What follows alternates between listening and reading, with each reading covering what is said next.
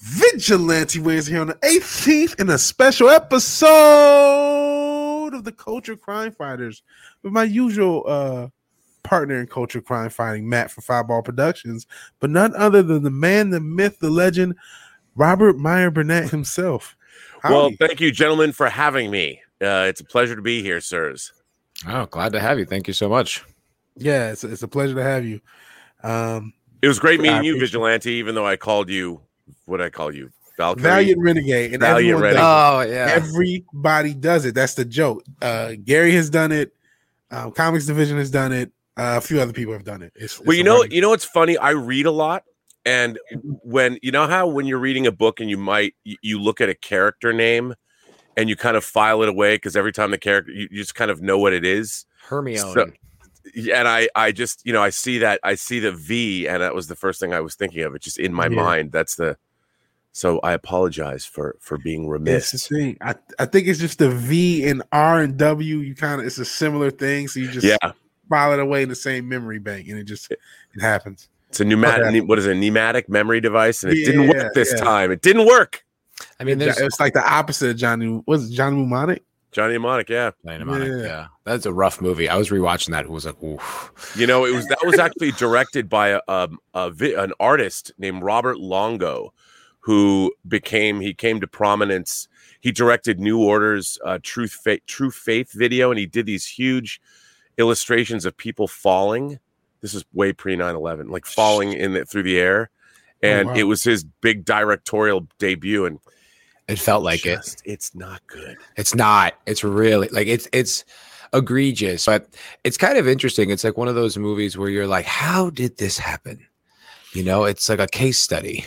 Yeah, when you're it's like, well, he's a big famous artist. He's the cause celeb of New York now. Why he's directing music videos? Let's let him direct a feature. Yeah, and like I understand that thought process, but then sometimes it doesn't work out. There's some remarkable movies that come along every once in a while that are very like Room-esque, where they're done with like a lot of love and passion, and they're these sort of like tragic like executions where it's like they really meant well, but you tell they're inept. But it's fascinating because they're not hacks in the traditional sense. Like they're really trying. They just have no instincts. Well, I think what's interesting about, movie making is the one thing in the world that most people think they can do. Like I know I couldn't be a brain surgeon. That's true. But there's everybody, because we all watch movies, so we think, well, I could have done better. Right. I can't tell you how many like living in LA for the last 30 years, people are like, I've got a great idea for a sitcom. Me and my friends, it's so funny. I can't tell you how many times I've heard that. Everyone has an idea. I used to live in LA for 10 years, Robert, and everywhere you go. And I'm one of them too. I had the same kind of arrogance about it. I'm like, yeah, no, I know I would have handled this better, or my script is better, or whatever. But what's really interesting, like when I would get reels in, when I'd look at like cinematographer reels, they've got all of this beautiful imagery on them. And there's a lot of people but what I want to see is, show me how you would shoot a conversation between two people sitting at a table talking. Can you make that more interesting than traditional coverage? And, does it work? And you'd be surprised that there's a lot of people that they think they understand the mechanics of, say, shot progression, setting a scene, and they really don't. Sorry, go ahead. Go ahead. Well, no, I made a few shorts and I learned how much I didn't know. Yeah. Like I thought I did. And I was like, oh no, like even just the basic setups, it's a lot goes into it. I'm a big believer. I think everybody who's a film fan should, and now you've got the technology, you're carrying it around in your pocket. I think everybody should try and make a movie, whether it's a short, because you will learn so much, not just about movie making, but just about thinking clearly. Like, okay, you're going to tell a story, like shoot a scene where it's a breakup. Like David Fincher did it at the beginning of The Social Network. It's like a 9-minute scene, and it takes you on a total journey.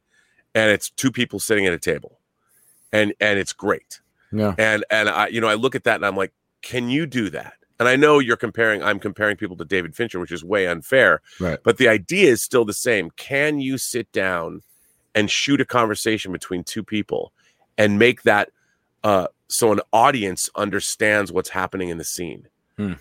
Via cutting, via performance, via shot choice, and people, you learn an immense amount doing that. And we're all on the internet ranting and railing at people all the time. Like, why does this suck? Like yesterday, I'm like, this really, the new Star Trek Picard trailer comes out, and gosh, we're going to get Q, the Borg, and alternate timelines. Is that Star Trek? Is that everything it's become now? It's all time. It's all these tropes that worked. They worked well because they were special.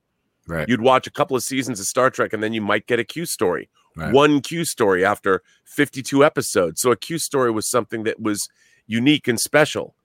And now it's like time travel. That's easy. Let's do that. Borg. Sure. Why not? Everyone loves the Borg. It's almost as if the Star Trek producers only have watched the same 10 episodes and they haven't watched any other Star Trek. Hey, that wouldn't shock me. No, me neither. I think it's worse than that. This kind of ties into a bunch of stuff I kind of want to talk about. It's just, what are these people thinking? How does this happen? And I think they're just Googling. I think they just Google. Oh, I agree. And they just say, oh, Borg is top. We'll use Borg. They like Borg. We'll put Borg in. Well, that's what they're doing. But it's like, it's always, context is king. There was even an episode of Star Trek Discovery that alluded to that. But the idea that they don't, in order to have the Borg, I mean, the Borg showed up halfway through the second season of Next Generation, and it was one half of an episode, and it was really intriguing. And then a season and a half later, at the end of season 3, they brought the Borg back for the best of both worlds. So after 3 seasons of Star Trek, which was, so it's 26, 22, and 26 episodes. What is that? Like more than 70 episodes of Star Trek. We got 2 Borg episodes. And that's why they were special, because you had 70 other episodes of Star Trek to surround those episodes, to build up the characters and build up the storylines and make the Borg special. And then in the Borg episode, The Best of Both Worlds, the secondary story was about Riker's power struggle with Shelby to become he was supposed to take his own command, and Shelby wanted to be second in command of the Enterprise. So you had a really interesting, compelling human story along with the apocalyptic Borg storyline, which makes it, that's what compelling Star Trek is. And now we've got the Borg. Oh, we got to go back into the past, into Los Angeles of the past, and which they did in Voyager already. So there's nothing that we're getting in modern Star Trek that's really new. And it's unfortunate. It was something we were talking about yesterday about the new Indiana Jones movie. Is what I think that is happening is that, these executives, they have the numbers, they have the streaming numbers of what people are watching. And I think they go back and they saw during the coup, wow, people were rewatching Next Generation. They were rewatching Indiana Jones. They were rewatching, Aliens, Predator, all these movies. They're like, okay, so there's still juice in this berry of these franchises. It's like, when the lesson should be, no, we are so not interested in what your modern entertainment is that we went back to the stuff that we used to enjoy. It's not that we need a superficial facsimile of this thing today. Just because I like the Borg in the 90s doesn't mean I need the Borg in 2021. It's just that was good entertainment. Yours is bad entertainment. That's the lesson. I don't disagree with you. What I want to know is, nobody ever got rich following trends. You get rich setting trends, and all of these IPs that they keep going back to, where are the new IPs? Like, yes. where are the IPs of today that in 25 years audiences will then look back fondly? It's so weird, because what's happened is it's become so expensive to make things. You're looking at, you make a quote unquote tentpole property, and you're spending $150 million. And when you're spending that much money, by definition, you have to be as risk averse as possible. You have to make sure that your $150 million is protected. Mm-hmm. Now, I understand that economic reality. I totally do. So it's like, well, we're not gonna spend $150 million on an untried property. Mm-hmm. But that's when your visionary filmmakers come in. Your visionary filmmakers are supposed to, like, a lot of people didn't want to make Back to the Future back in when it came out in 85. And it took a long time for Bob Gale and Robert Zemeckis to get that movie made. Well, think about the difference between Alien and Aliens. It was like 7 years or 6 years or something like that. Like, that's how risk averse they were with those, like, big, like, they didn't just immediately, okay, Alien was a hit, let's make another one. It took like 7 years, and Cameron really had to convince them that it was going to be was worthwhile. Well, and more than that, Cameron was passionate about making a sequel to Aliens. He loved Alien. He had an idea. He had the juice after Terminator, which was his own. He wrote and directed that film. It was his own original. Well, original. I was going to say original. But his idea, it was a pastiche. And then, he comes up with an idea. So you have a passionate filmmaker that is hell-bent on making a sequel to Aliens. Nowadays, that doesn't happen. The studios decide, okay, we're going to resurrect this franchise. And they think, who can we find to do it? And then they go after these directors, and who doesn't want a job? Right, of course. But then what you get, I mean, look, I do think I've met Tim Miller. I think Tim Miller is a world-class filmmaker. Like, he made Deadpool, the first Deadpool, for a relatively paltry $65 million. But, he loves the Terminator franchise. But when they do the Terminator franchise, where do you go with that? They just keep recycling the same idea. And I think the thing about the Terminator, Terminator franchise, after watching the Sarah Connor Chronicles, which is actually quite good, where do you go from there? You just keep telling the same story. It's the Skynet, it's the evil AI that's going to, and there's really, I think, unfortunately, as well made or something as you can look, the technology is there. So Terminator Dark Fate's fine. But, you go in there and you look at that and you're like, did this movie really need to be made? And it's because Skydance spent a lot of money on the franchise. They were going to make 3 movies. The Skynet conspiracy for the future to ruin the movie franchise, to throw people off the scent. I mean, they want to make money, but it's like they didn't buy the Terminator franchise because somebody had a great idea about how you could extend the franchise. They're like, ooh, Terminator's available. Let's get the franchise. And then what I also find frustrating is if you own something like the Terminator franchise, there are many bits of previously existing material, like, the Dark Horse comic book that has a lot of great stories that were told by really passionate people who loved the franchise and had ideas for the franchise, which is why Dark Horse allowed them to write comics in the first place, because they don't want to publish shitty Terminator comics. Right. Like the Aliens versus Predator comic that Dark Horse published, the first one, is actually quite good. Why not go look at that and go, let's adapt that? Because they don't have any passion. There's no existing IP. Well, I just have a theory about executives.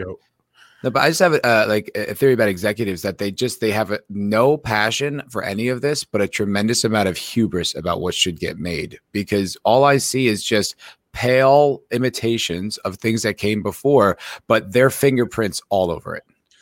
Right. And again, but they're put in these positions. They're Ivy League educated business people that on paper are really good hires. You look at these people like, oh my God, he graduated from Harvard or Yale or Princeton. We're going to hire this guy. Because from a corporate standpoint, you want somebody to work at that level that has had that. And that makes perfect sense to me. But then the problem is now you're working at a company that's making DC Universe movies. Do you know anything about the DC Universe? Do you know why people love Superman and Batman? Do you care to know why? Like, that's a big question, too. Even if you didn't know before, are you willing to do research? I hate to interrupt the conversation, but I have to, because the benefactor of this channel, Ogre Squasher 101, has tipped in a spectacular $101. Oh my God, 51 cents, which is insane because he shows up like a he's the vigilante of the Vigilante Williamson channel. Since your dildo believes he's laundering his money, I don't care. I don't ask any questions. Thank you, Ogre Squasher. I did not miss your super chat. That is a very generous. Anybody who supports a YouTube channel in that way deserves to be thanked and lauded. I mean, can you imagine, like, we now live in a world where our audience can appreciate us directly like that, and to have that kind of patronage, it's pretty special. So kudos to you, gentlemen, for eliciting that kind of. We're both pretty small channels and pretty new at this. Like, I'm my 1 year anniversary is like in a week. Like, we basically are brand new, and the fact that we have like fans that come along and that are this generous and this passionate and this consistent is amazing. Well, that speaks well to you guys. So kudos to you. Thanks. Thanks. I mean, they're awesome. Just an awesome group of people. That's why I'm crediting him as my executive producer. He literally is on videos. I'm starting to do more videos. He's the executive producer. Thank you, Ogre Squasher. You literally keep a channel that's not monetized. Your contribution is beyond belief. So thank you so much. And it's hard now to get monetized. It's what 3,000 or 4,000 viewing hours plus 1,000 subscribers. Mm-hmm. Yep. That's tough. Takes time. Takes a while. Yeah. I was going back to your Ivy League comment. That's an interesting angle that actually a lot of people don't talk about, but it's very much there because I was an actor for a very long time, like 15 years. And my buddy that I went to acting school with, I had like, not Yale on my resume, but I had like these good like art conservatories like for acting that, they teach you the craft. And I went to school with a buddy who had basically just started, but he was a Cornell graduate. And immediately, like he just was so at the front of the line for, getting meetings with these agents because these agents, they're all kind of like jocks, they're all kind of like they went to, college and they respect that, pedigree. They're like, oh, okay, you're a real person. You're not one of these wannabe artists. And like, it just opens the door for him. And it's like, meanwhile, he doesn't have that much experience. And, it's like, there's a lot of other people that are like really into this or artistic, but they're not interested. They're like, well, you can go to Cornell. He did.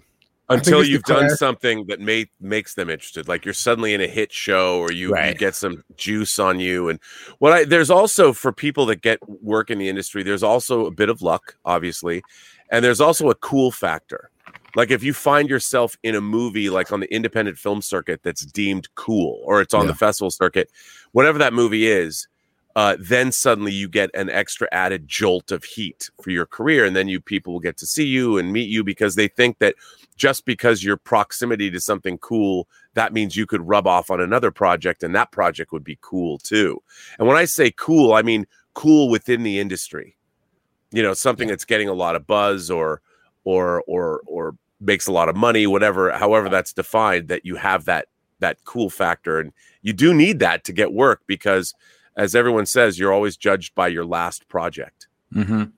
And there's definitely like, I knew this kid, dude, I went to acting school with, and he's a pretty successful actor now. And like as soon as I met him, I was like, oh, this kid's going to make it. Like, and it was just that it wasn't even that he was a terrific actor. It was just that he had all the right collection of characteristics. Like he had like a spark about him, but he was humble enough, but he was like comfortable with himself. And he also said like the right things, but he meant it. So I was like, oh, this kid, he's right. Like I knew within a year he'd be on good TV shows, and he was. And he was on that like Stargirl show, like as like one of the superheroes. So it's wow. Yeah. So like he like hit, and he's only like, I don't know, 22, 23, something like that. But I was like, I could just see it happening. Like, oh, okay.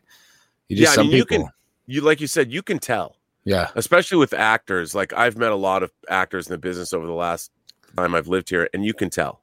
Those people might secretly be assholes and their career will implode later, but you can see that, okay, they really do have that quality about them. They do. And also like, it was more like, I knew the industry would love him. They would eat him up. Like I know what they value and what they are. And also like, he deserves to be there. He wasn't a bad actor, but it was just those collection of like, the it factor that they say is a collection of characteristics. I was like, he's perfect. He's exactly what they're looking for. And of course, right in.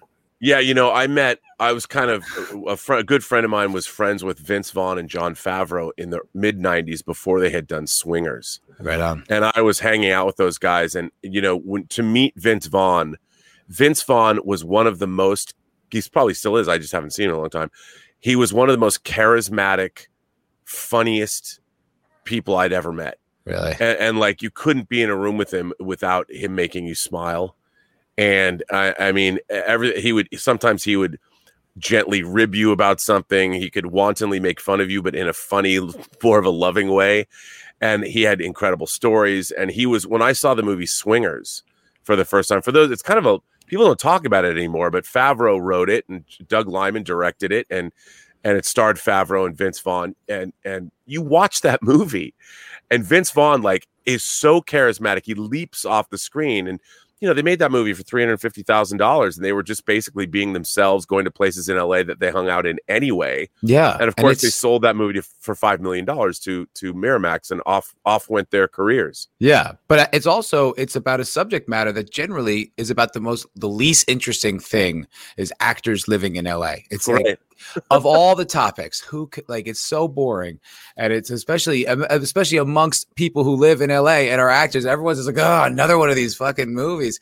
And it's awesome. Like, it's fun. It's funny. It's memorable. It's quotable. It's very relatable. And it has like a cameo from Heather Graham at the end. Yeah, Heather Graham. You know? That's who Jon Favreau meets. And what I love about it is Favreau's character is such a sad sack. He's pining over his old girlfriend. Like, we all recognize. And there's things about that movie, like, you go to the public golf course in the middle of the day because nobody's there and you're not working anyway, so you can just sit there and have conversations about your love life. I mean, it really captured a moment in time that really was so LA. I love when he's in the diner in Vegas and he's trying to make those jokes. He's like, I'll have the eggs in the Age of Enlightenment, please. And she just, he thinks like, oh, it was too highbrow for reference. And she just like comes back in a second Voltaire. Like, she totally got it. It was just a terrible joke. It was so good. So good. Yeah. And it's that movie's actually very, very smart. And I think those guys were, because they were really smart just in general. I mean, and you see it. And of course, look at their careers now. I mean, Favreau founded the MCU directing Iron Man, and Vince Vaughn has had a great, although he's still a great actor. Like, you watch something like Brawl and Cell Block 99 and he's fucking great.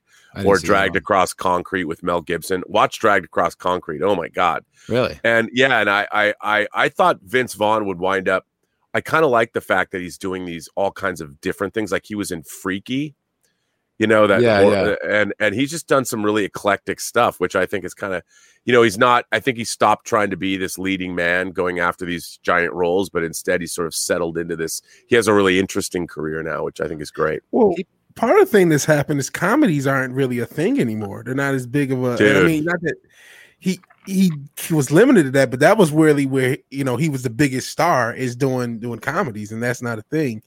And actually, I kind of want to piggyback off your point to something that you said in a recent video where you're talking about love, right? That there has to be love in these franchises. I think that's what we're talking about. We're talking about the clash between corporations and corporate thinking with artists and creative thinking. And that 100%. Clash creates this where you can make a Swingers in the 90s and have some basically an independent film that's sold to Miramax to become successful. And you can never have something like that now. You can't have it because everything has to be corporate approved. And rather the idea is wokeness or the idea is blow stuff up a bunch of times, it doesn't matter. It's whatever becomes the trend. We're just going to beat it into the ground, wait 10 years until after the trend has already fallen off, and then realize, oh, nobody cares about this trend anymore that we've beaten to the ground and there's no original stories. I completely agree with you.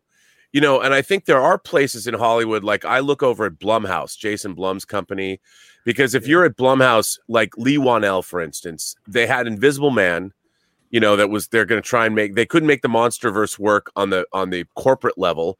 So now they've got the Monsterverse at Blumhouse's level. And you got a guy like Lee Wanell coming in and writing and directing the Invisible Man for $8 million. That was a labor of love on his part. He wanted to establish himself further as a writer, director, as an auteur. And he goes and he makes this. Blumhouse gives you enough money, but not too much. And if it turns out well, then they'll release it theatrically. And so Invisible Man comes out, $8 million spend, and they make $100 million on that movie. That's a huge monster hit. And for a company like Blumhouse, which is small, what you're doing is you're finding great creators and you're allowing them to work within a certain paradigm, and they succeed. And that's how it's supposed to be. But the problem is, for a bigger corporation, they're like, ugh, well, you only made $100 million. We need you to make $1 billion. And so to make $1 billion, the correlation is, well, we have to spend 150 million. I mean, how many? That's how many different? That's almost 20 Invisible Mans. Mm-hmm. But if you make 20 Invisible Mans and they each make on an 8 million spend and they each make $100 million, which they won't do, but let's say that they did for the sake of argument, that's still great because you've launched a bunch more talent that is loyal to you, that will bring their projects to you first. And with all the content that we need on streaming services, you're better off. If you're trying to roll the dice, like I do not understand why studios can't go back to a model and be making theatrical tentpoles for $50 million. Oh my God. I say this all the time. I'm sorry, it just has to be because of the parent companies aren't interested in anything other than those explosive profits, because there doesn't make any sense. Like you just described that profit. What other business can you invest $8 million, get $100 million back inside of 2 years, and that's not good enough for you? Like I just can't understand that. Well, I'll tell you who it's good enough for: Jason Blum and Blumhouse. Sure, because sure, he loves it. You know, they've made that model work, and whether they're doing the Insidious franchise or whatever they're involved in, they've kept their costs down, and in a way, they're kind of the successors to companies like Roger Corman's New World Pictures or New Concord or whatever, and what Charlie Band was doing with Full Moon. In a way, that it's a low. I mean, they're a little more limited in terms of the kind of movies they're making, but you know, I look at something like M. Night Shyamalan was kind of in the doghouse for making movies like Lady in the Water and The Happening, but he comes back to Blumhouse and he goes and he makes The Visit for $5 million. And he was smart. He's like, I'm in director jail. Nobody wants to work with me. I was kind of an arrogant prick. And then I fell from grace because my movie sucked. He comes back and he makes The Visit for Blumhouse for $5 million. It makes good money, you know, and then he goes and he does Split, which is a backdoor sequel to Unbreakable, which nobody really knew until the end. And then it's like that made good money. And then he comes back and he makes Glass. And now he's doing something. He's adapting a French graphic novel, his new movie Old, which looks pretty good. I watched the trailer. I'm like, well, that's something I haven't seen before. You know, you go to the beach and suddenly you're aging 2 years every single hour that passes. Well, that's kind of messed up, but I want to see that movie. And that's kind of a crazy thing for him to do. I have a director friend that I wish you could talk to. This guy, Jared, who like, Shout out to Jared. He like really respects Shyamalan's. Like he's like his shot composition is really like top tier. And I was like, wow, are we really complimenting Shyamalan right now? He's like, he had all these great arguments as to why. I was like, oh, like that's the difference between someone who's like a professional who does this and can really see the difference between like, yeah, the average director and like someone who does know what he's doing. Maybe his story and scripts are a little inconsistent. Maybe he's a little indulgent on some of the run times, but it's, you know, no, he actually does know what he's doing as far as making a good movie. I agree. And look, I watch things like I really like the script for The Happening. And when I saw the finished film, I'm like, there's not one thing in this movie that works. Like nothing. Like nothing works. Like I'm watching this and I really love the script. Those kind of stories are right up my alley. And I was actually perplexed when I saw the film because I'm like, how does nothing about this movie work? And it's always amazing because I think M. Night Shyamalan's first three movies. Well, actually, I didn't see his very first movie, but The Sixth Sense, Unbreakable, and Signs are all very respectable works. Those are his first three big movies. Sheesh. Yeah, and you think, man, those films are all world class, A-list back before when Bruce Willis was still A-list and cared. You know, it was those were good, solid, really interesting, writer-director-driven visions. They're all unique ideas. Let's give them that. I mean, you know, even if the execution is like not up to your standard or whatever, I mean, each one of those has got its own vision and its own idea behind it, and they're distinct and unique. And I mean, God, that's like unprecedented for now. You know, we don't get that now, unfortunately. No, and I find, you know, because it's hard for people to take a risk. And I honestly think that nowadays, like I read a great deal. I mean, I don't just watch TV and movies. I read a lot because when I was growing up, movies and TV shows and books to me were equal. Like I was huge I still am. I've been reading Stephen King for fucking 40 years and longer. And I would eagerly, like the first day a Stephen King book would come out, I would take the bus because I was too young. I'd take the bus to the bookstore and buy a Stephen King book and bring it home that day and devour it. I mean, it was hugely important to me. And nowadays, you know, I go into these meetings and people just, they don't know anything. They don't know. You talk about Stephen King and they haven't read the books and there's no sense of history. Dude. People's fucking lack of history when it comes to even just filmmaking, like books. Oh my God.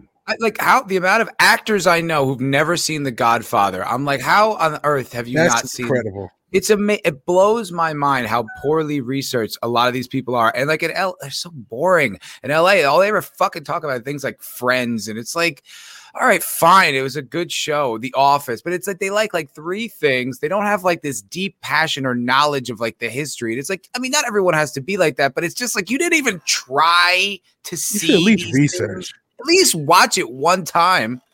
Well, have a little respect. Also, you know, the history of television, like you go back and even back into the 50s when you think about shows like The Honeymooners and the sitcoms like Carol O'Connor and All in the Family playing Archie Bunker, and then moving all the way up through like a lot of I call them the real actors, the actors that are all working, they have a working knowledge of the history of cinema and television because they have performances that they admire from 50 or 60 or 70 years ago. Yeah. You know, and they can wax rhapsodic about all of these things. And to me, the people that can only talk about Friends is they wanted to be on that show. Like they didn't necessarily want to be an actor or love the craft of acting. They wanted to be Jennifer fucking Aniston. And I understand that. I can respect that. But if you're trying to pretend that you want to be an actor's a life, man. It's a lifetime avocation. You don't just dabble and go and be, I'm going to try this for, I don't know, 6 months. If I can't be a star in 6 months, I mean, I heard once, I mean, people have said it, and it's true. It takes 10 years to become an overnight success in LA. Yeah. Yeah. You know, and I think that's true of almost any profession. But everybody focuses on the one person that, oh my God, they just exploded on the pop culture landscape. I want to be like that person. Dude, they sell that narrative, and I think it's because it serves their interest, because I think it just keeps them packed with, like, you know, lots of wannabes that they can exploit, because it's like every time Hollywood depicts someone like making it, it's always this, first of all, someone always does it for them, like selects them, like magically anoints them like into the business, which is just not how it goes. And then it's also like these overnight, like you've got the thing, and it's like this magic lightning bolt. And it's like even the people who do, like, they still have to put in like so much work and so much effort, and you have to be your best ambassador. There's so much to it. But also, I want to push back a little bit on what you're saying, because it's like I used to feel that used to be my philosophy. It was like the real actors, they'll rise to the top. Now, man, this industry, I mean, I was only been in the time that I was in it, but it was like this culture of conformity that they've adopted. Maybe it's always been like this, but it's I agree with you. I want to make it clear. I don't think the real actors necessarily rise to the top. I think the people that I've met that are already successful, that have had longevity in their careers, those are people that are doing theater, they do TV, they do movies. Those are people that the ones that have staying power, you know, the ones that have already 20 or 30-year careers, and because they watch even the biggest celebrities you can imagine, if you start asking them or meeting them about, because I've done a lot of documentary work and like for movies and television shows, and when I start talking to specifically actors that have been around for a long time, they can cite these really interesting, sometimes very obscure performances from various actors that, like, have you ever seen this performance? And you can see the love in their eyes for these classic performances. And I think that's what it's like people that, you know, they want to get into music, people that are really passionate, they can give you a dissertation on their favorite record. Yeah. You know, and they know these things. And I think a lot of the time now, especially now more than ever, we have a society where you can be a famous person on Instagram, have millions of followers, and people, why work? I don't want to be an actor. I can just be famous on Instagram. We do have a society where you can do that now, and you can come on YouTube and start your own YouTube show and build an audience. I mean, what's really interesting is I made this.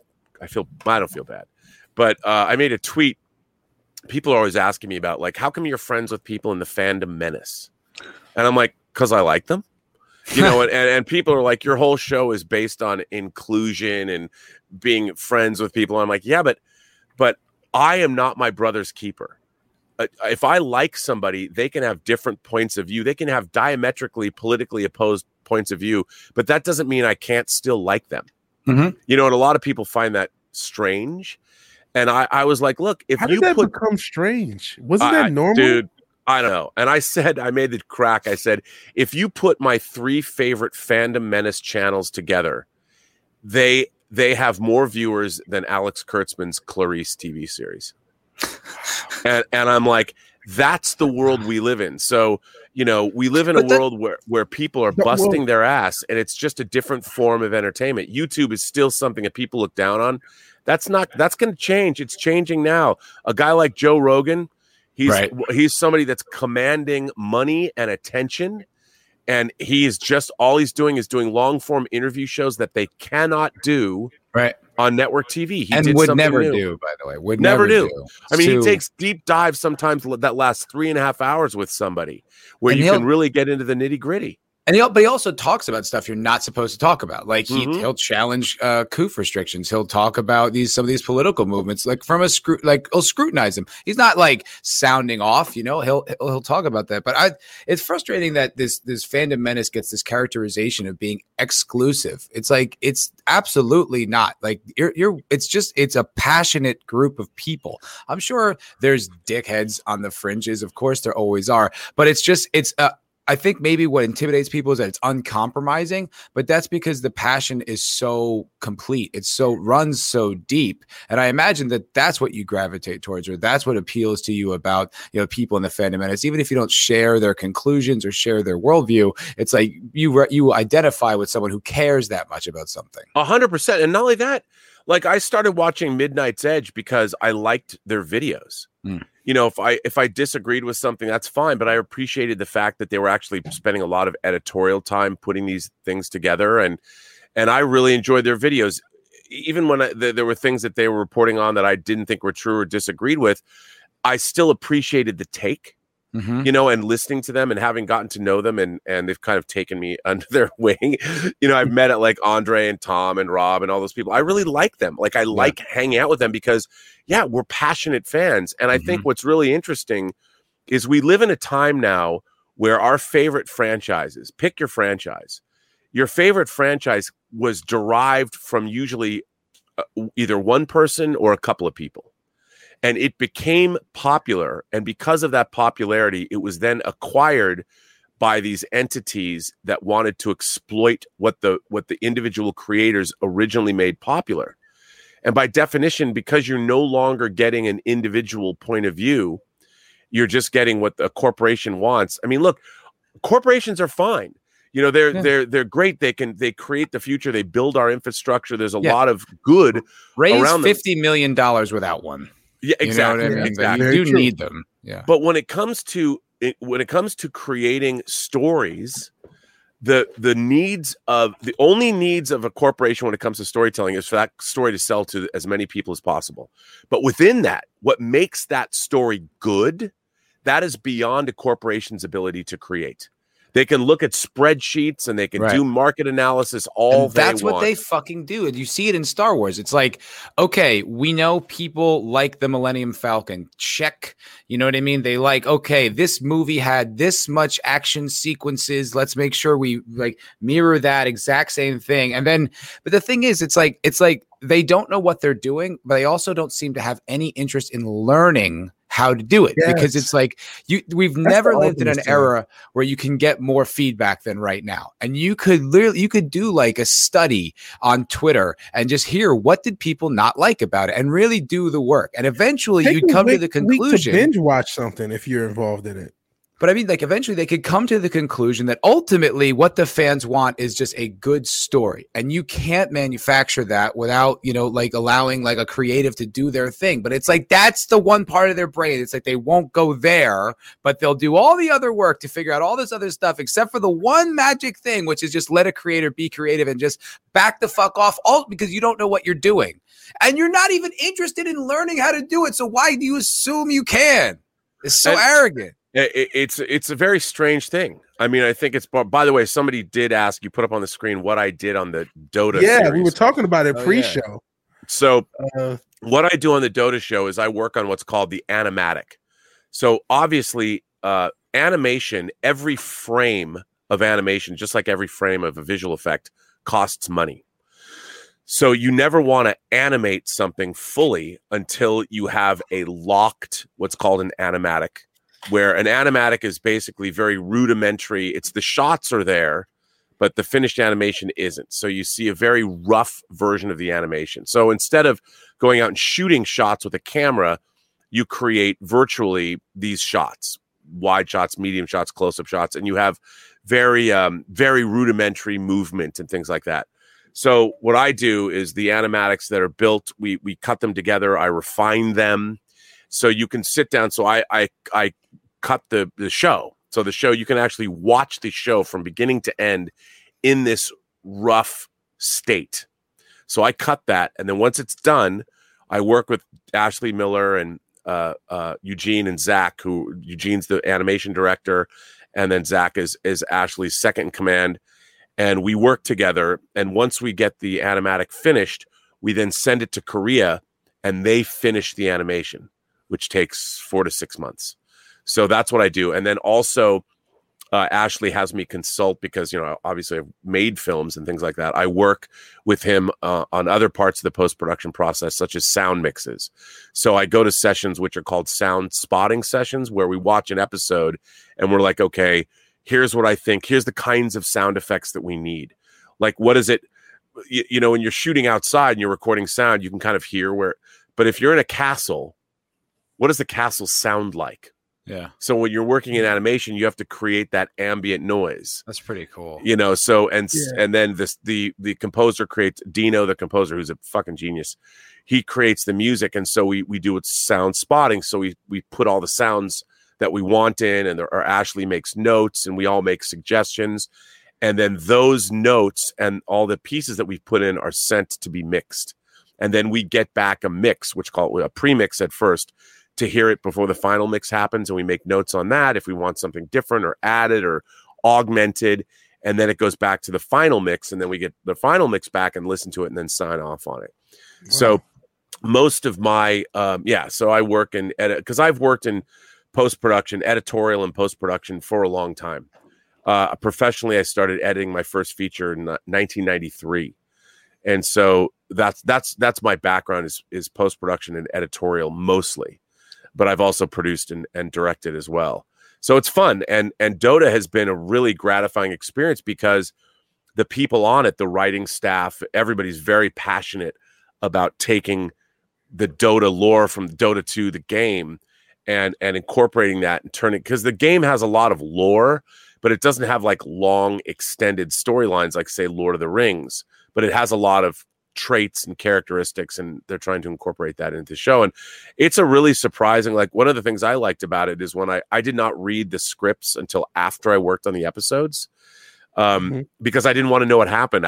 When I started working, I'm like, these episodes are awesome. And even though I'm working on the rough animatics, I get to sort of experience the show for the first time in a kind of a weird way.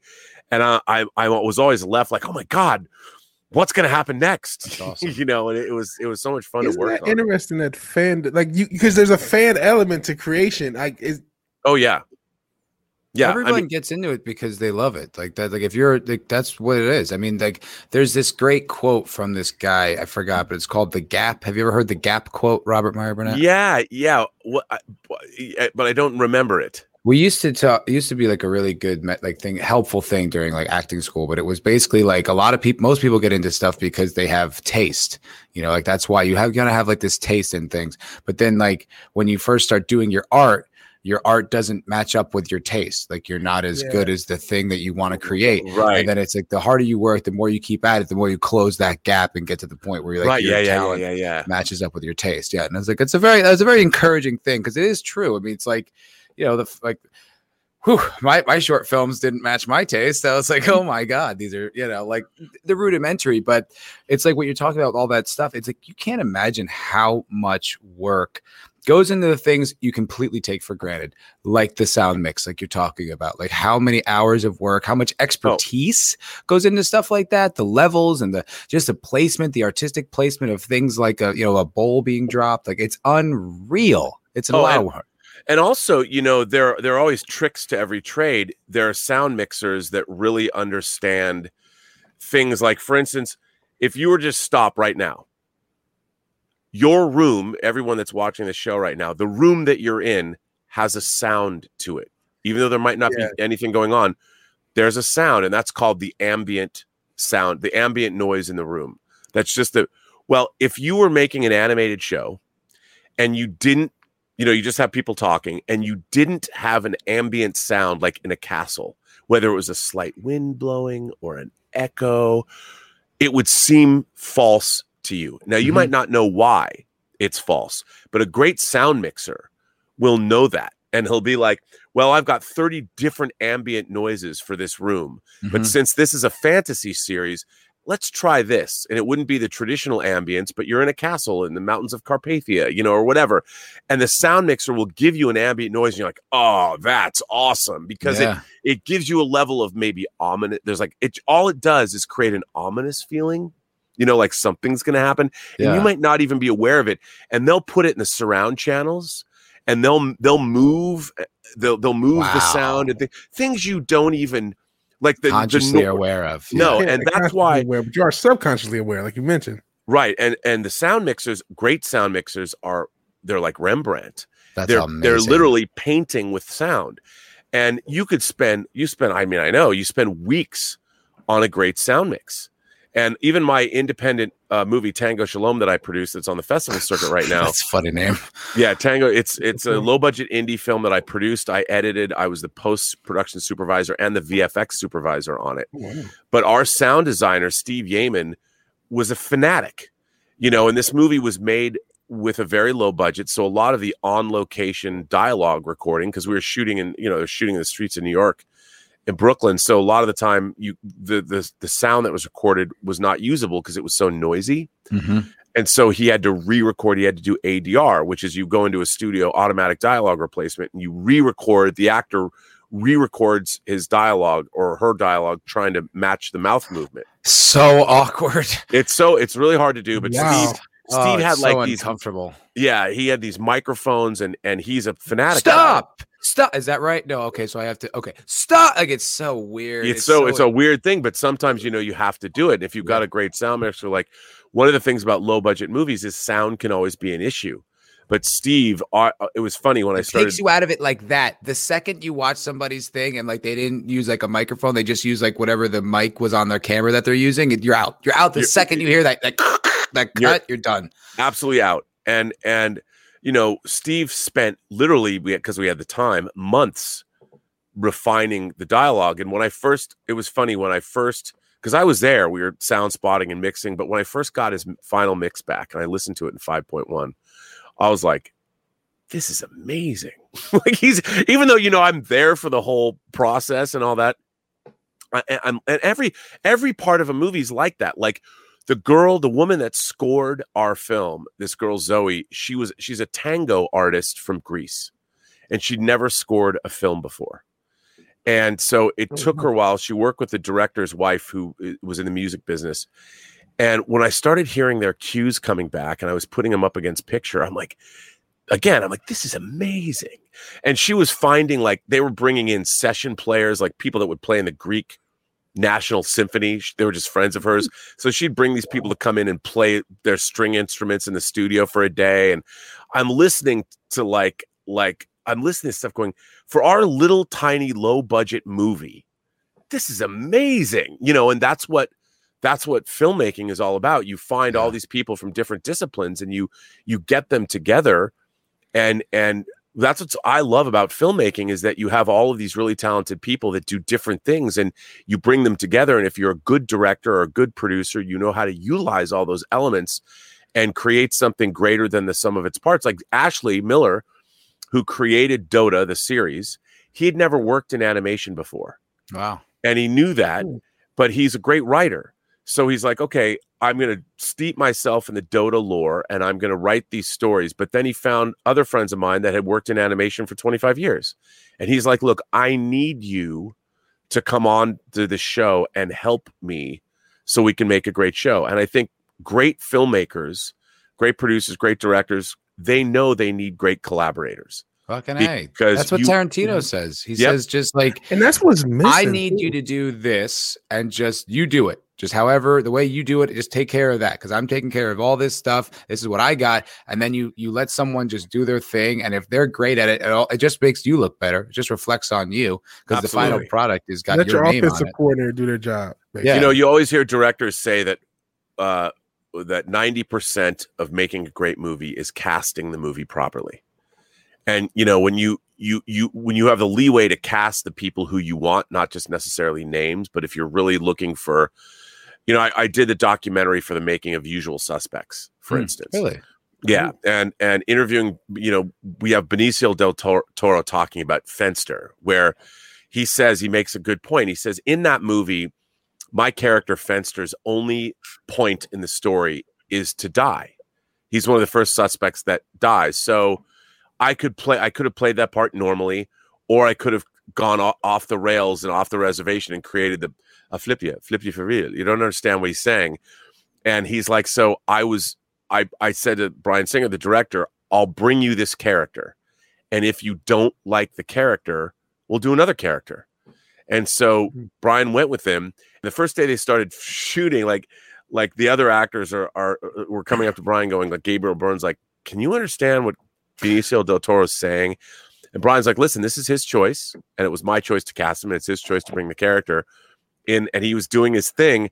And Bryan even said, listen, if you don't understand what he's saying during the scene while we're shooting it, ask. Say, what did he say? That's cool. And so, yeah, and they did all of that. And Benicio, if you watch Usual Suspects and you see his character, you can't not love him because he's so kind of weird and strange. And Fenster becomes, and that was people collaborating. No, I'm not saying that every actor, should be able to you let them off their leash to do these kinds of things. You have to have a certain synergy between most people. Actors need like a BDSM relationship with the director. Like the director needs to be in control of all the things. And look, the thing is, it's because by nature actors are insecure. I know that, like I am and always was. And it was like, and you can't see yourself. So if you look like a fool, you have no idea until you see it on the screen. And it's utterly mortifying to go through that. So it's like you really have to trust the director that he's got your back and he's not going to make you look like an asshole. So it's like you do kind of need to just give it like, all right, did we get it? Did we nail it? Like you have to like be, trusting of him. But what you're saying about Del Toro, I always admired actors who just like, I had to learn a lot of the technical stuff, like imagining how I fit into the story. Like, it's not just all about my performance. It's like, you also have to like, you just see the whole thing. And some actors have that vision, like almost immediately, like they just get it. It's like, damn, that is impressive. I wish I had like instincts like that. Yeah. One of the first actors, I've only directed one movie, but the first person I cast in that movie was Eric McCormack, who played Will on Will and Grace. Oh, cool. And he had just come down from Canada. He'd been acting in Canada, but he was theatrically trained.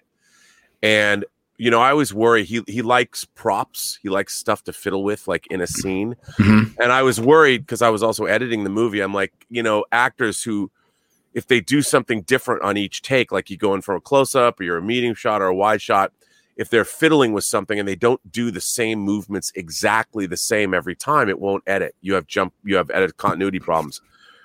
He, because he was theatrically trained, had trained himself when he's doing stuff with props. It was part of his performance. So he was able to duplicate that every single time. That's amazing. And I was blown away by this. And, he was the first person we read for this movie that had a lot of roles. And I didn't know this because after I saw him perform, it was in the audition. I'm like, fine, you're hired. In the room, and my casting director's like, you can't say that. I'm like, yeah, I can't. I didn't understand protocol. Right. I'm like, dude, you're hired. I'm like, call his agent. What do we need to do? You're in the movie.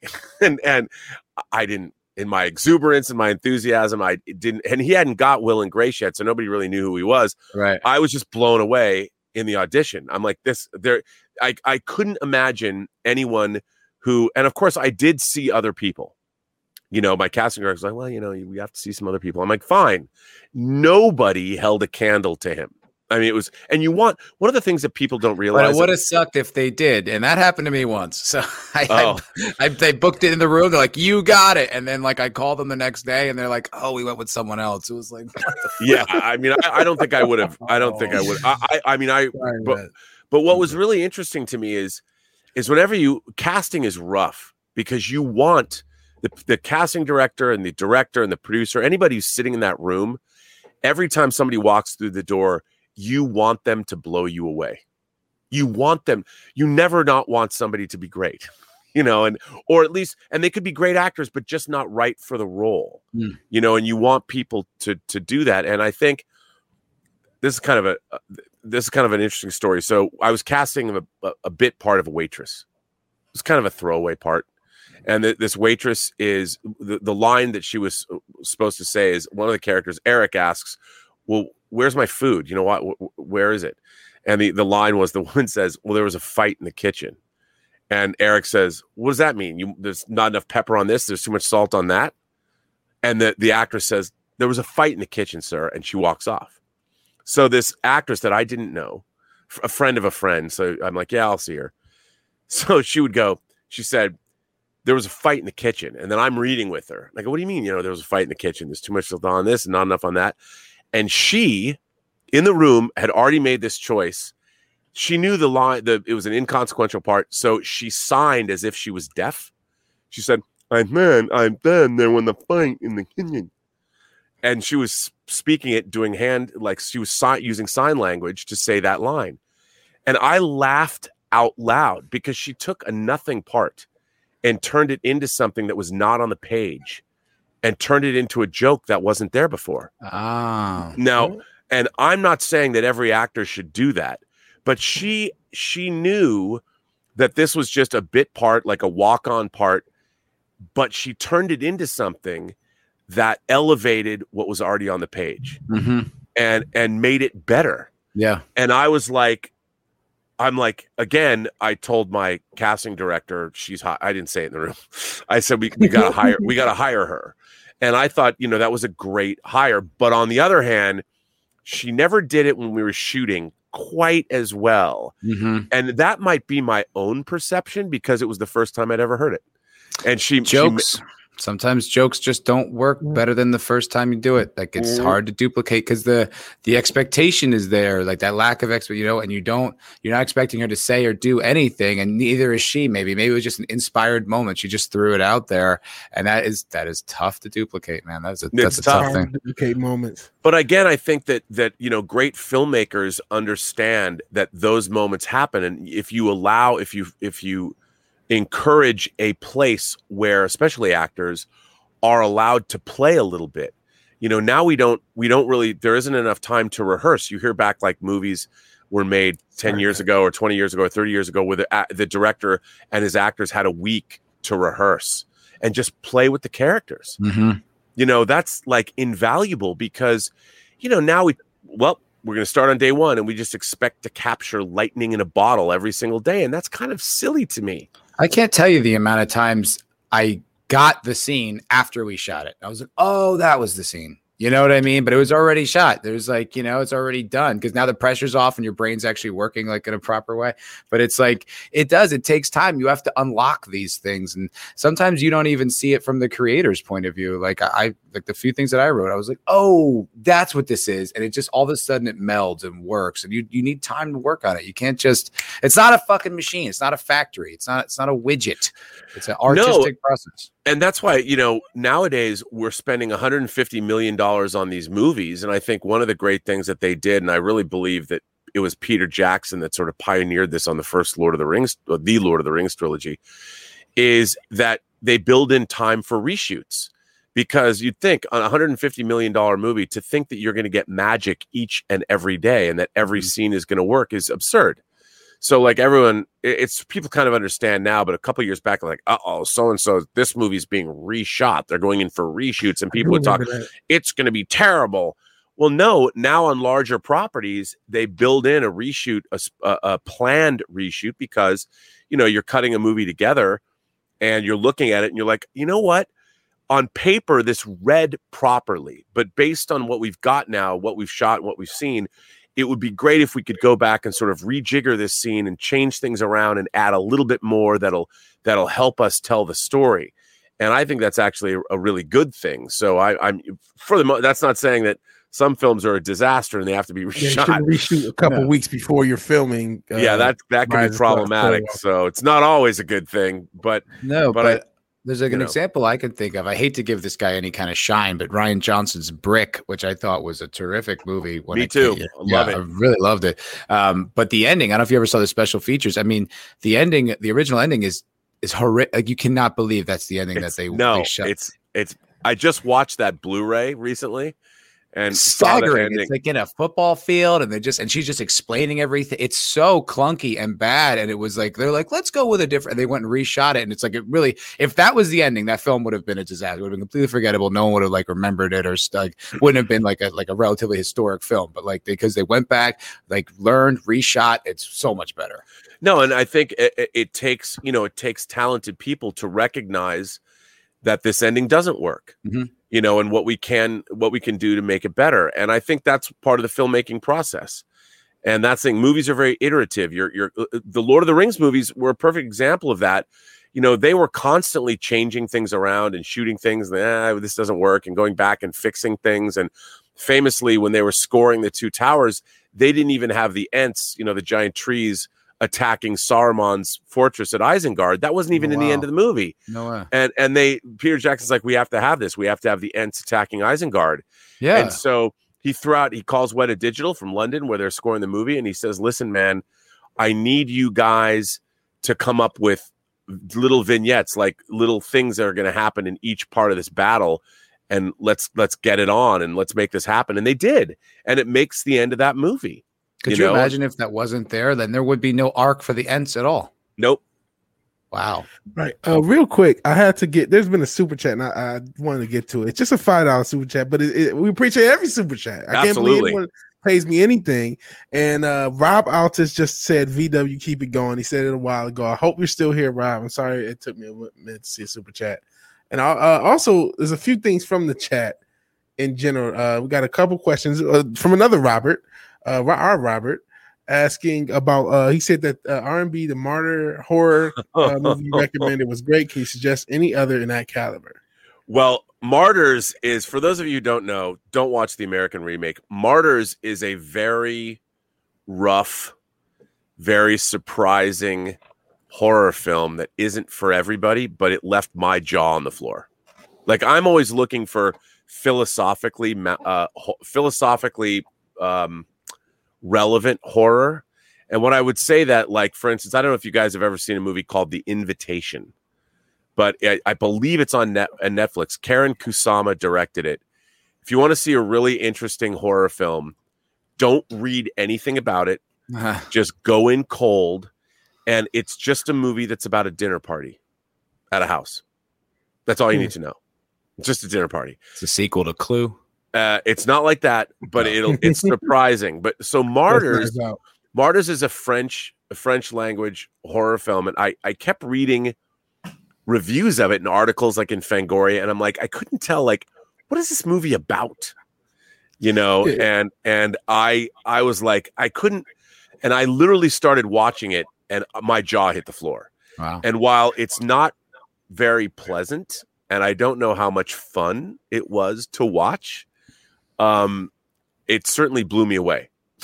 I'm like, oh my God. How much fun. And Islington girl apparently was blown away. She said, I seen the Invitation, very different, and went in blind and was like, whoa. Yeah, see, that's what I want from horror. And, growing up, look, I love the Friday the 13th movies. I love the Nightmare on Elm Street films. But to me, my favorite horror movies are more along the lines of like The Fly. The Jeff Goldblum Fly. And I like movies that have something to say, because horror is the one genre where you can delve into the human experience and examine things that we might not be proud of in terms of ourselves.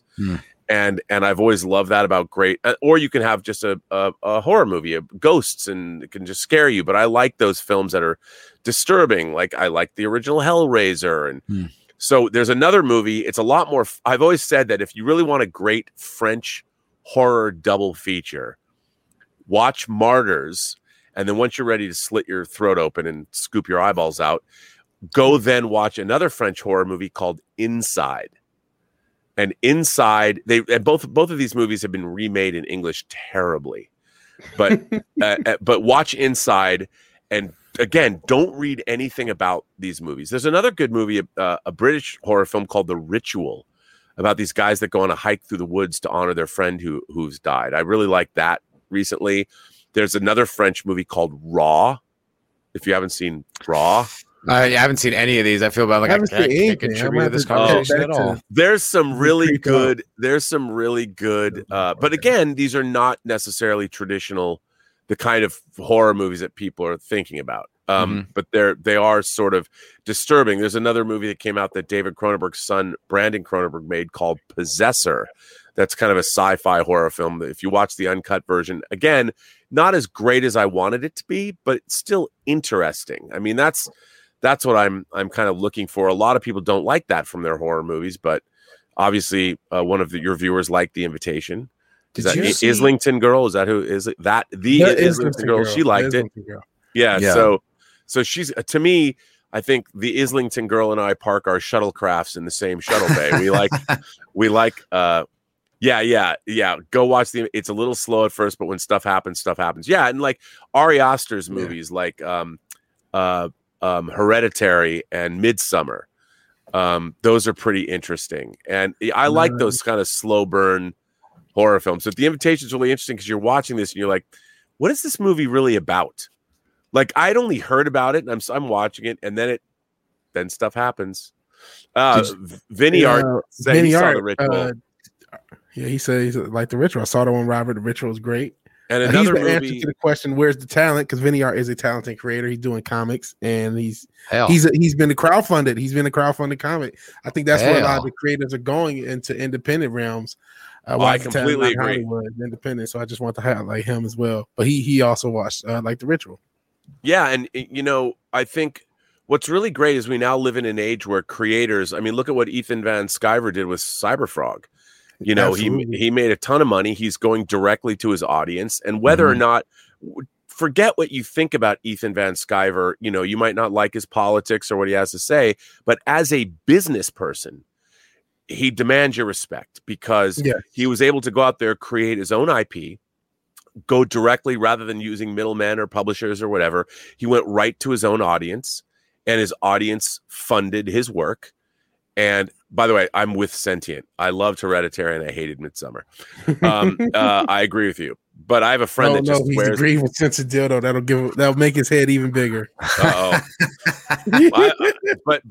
I think that's really cool that we live in this day and age where you can actually reach out to your audience and go with them directly. It's fascinating. And I think, quite frankly, for like what Robert Meyer Burnett's doing, at least the way he talks about the comic industry, it sounds like he's infinitely more successful for doing it that way too. Like he talks about his contemporaries who worked for DC and Marvel their whole lives, and they're like broke because they were just hired guns who didn't really they spent all this time and they got these great, runs out there, but they don't get like big money off of it. It just all goes to the company. Yeah, no, absolutely. And I think that, that's to be admired, and he gets his product out to his customers, his patrons, and that's a really respectable, laudable thing. And what's interesting to me is like I didn't grow up in a world thinking that I had to agree with everybody, but the people that I even disagree with, I have a healthy respect for people that I could vehemently disagree with. But I might respect their intellect and their opinions and what they've done with their lives. And I think we have a fundamental lack of respect for our fellow human beings. I think that is probably the single biggest problem that we have in our world today. There's a complete lack of respect for other people. And even people that are now trying to do good, if you want to call yourself a social justice warrior, there is a way of being that way where you can still respect people that you might hate. But instead, everybody comes at everybody else from the position of, well, I know better than you, so you better suck up what I believe, buddy, or I'm going to go and destroy your life. And it's like, where does that come from? Who put you in that position? If you're speaking truth, your truth should be self-evident. Your truth should be something that we can come to an agreement on after a careful examination of the facts. But nowadays, people just say, this is the way I want the world to be. And if it's not this way right now, you're the enemy. Yeah. And I'm going to go after your livelihood. And it's like, wait, what? A lot of people are disingenuous, though. A lot of people are just using these things as means to get clout. and therefore they don't even have a genuine basis for whatever they're champion. And in a lot of cases, they've kind of destroyed or at least sullied whatever the name of whatever they're champion to where somebody, when you said inclusion earlier, said, oh, inclusion, because that just means to us, especially in this thing, okay, we're going to get something that's poorly written and that everyone's just going to hide behind, well, this is a gay and black and this, so therefore there's nothing good. Like I said with Batwoman when they was casted, I said, hey, the creators feel like they're done because they casted a black woman. They're not going to try anything at all, and that seems to have come to pass as far as writing has gone. It's like there's no. You talked about doing Dota, and there was love. There's always, I think there needs to be love for people who are working on something creative, and if that's not there. Like I remember when the Milestone universe, where Dwayne McDuffie and like Dennis Cowan were working on the Milestone universe for DC, which is it was an adjunct. It was all black creators. Yeah. And they were creating characters like Static and Icon. And, they were saying, yeah, we're black creators, but they're not like buy our books because we're black. Right. They were black creators that were making great comic books. And I'm like, well, this is pretty rad. And I was a popular show for its era. Yeah. And I'm reading these comics and I really liked them. But they weren't beating me over the head. There were black protagonists in these comics made by black creators, and I thought that was really cool. It was an interesting voice. They were delving into subject matter that isn't traditionally dealt with in comics in a really cool way, and I'm like, great. Did either of you guys? Sorry to interrupt, but did either of you guys see Just Some Guy's video about like SJWs and villains? Oh, dude! First of all, I love his channel. Ditto. Love Just Some Guy. For those of you who don't watch his channel, first of all, he's very smart. Genius. He's very funny. Yep. He's very funny. And I really think that his channel, and that's somebody that I think some people would say that, oh, why do you watch his channel? He's like negative. And I'm like, I don't see him as being negative. Mm-hmm. I see him as always delivering thoughtful social commentary wrapped in a fan bow. And I think that's really great. And I never miss one of his videos. And video. I think he calls people out, and rightfully so, but he's not mean about it. I mean, he's cutting and caustic. He's cutting, sure. He says what he really believes, but he's not a jerk. No, he's backing that stuff up. He's using people's own words. He's saying, okay, you said this. Let's run this down. And I think a lot of people nowadays, there's not a lot of cogent discourse, and even if you disagree with somebody, disagree with them for the right reasons. Mm-hmm. And if you're going to go after them for the right reasons and demand that they be held accountable for what they say. Mm-hmm. And I think that Just Some Guy is a great example of that. He, I've streamed with him a couple times, and he watches stuff I've done, and I have mad respect for him, and I love when he drops a video, because I've also learned things about the comic industry, because I love comic books, but I only buy omnibuses now. There's nothing that's coming out recently, especially from DC and Marvel, that I'm particularly interested in anymore, which makes me sad, considering I have thousands of comics and omnibuses in this where I'm sitting. But I'll say that video about SJWs and villains he nailed it. Like, I think that I want to make a video about his video because of how much he really cracked it. It's like, he really did. That's really what it is. It's like the Fourth Age has talked about that as well, just how they identify with the villains. Because they are the villain. They are the villain. In real life, they are the villain. And it's like, oh my, like, it was so, he did it. He figured it out. I was like, wow, like that should now be. Villains think they're the hero. Yeah, dude, it was really something else. And I think it's so insightful to the way they talk about culture, the way they interact with people, and the way they make entertainment. It was fascinating. Yeah, I mean, it's funny to me. The truth of storytelling is self-evident, because ultimately, what is a story? What is the function of a story? A story is supposed to convey through narrative shared human experience.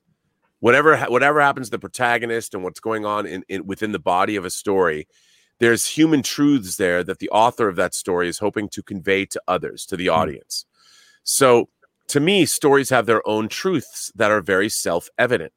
And one of the reasons that I think, for instance, I don't want to cause a huge stir but The Last Jedi.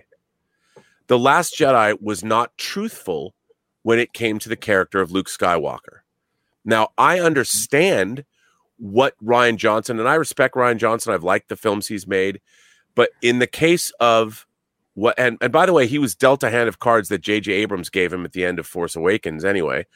But you know, if you're a kid and you watch you're 8 years old right now, and you discover Star Wars and you watch them in order.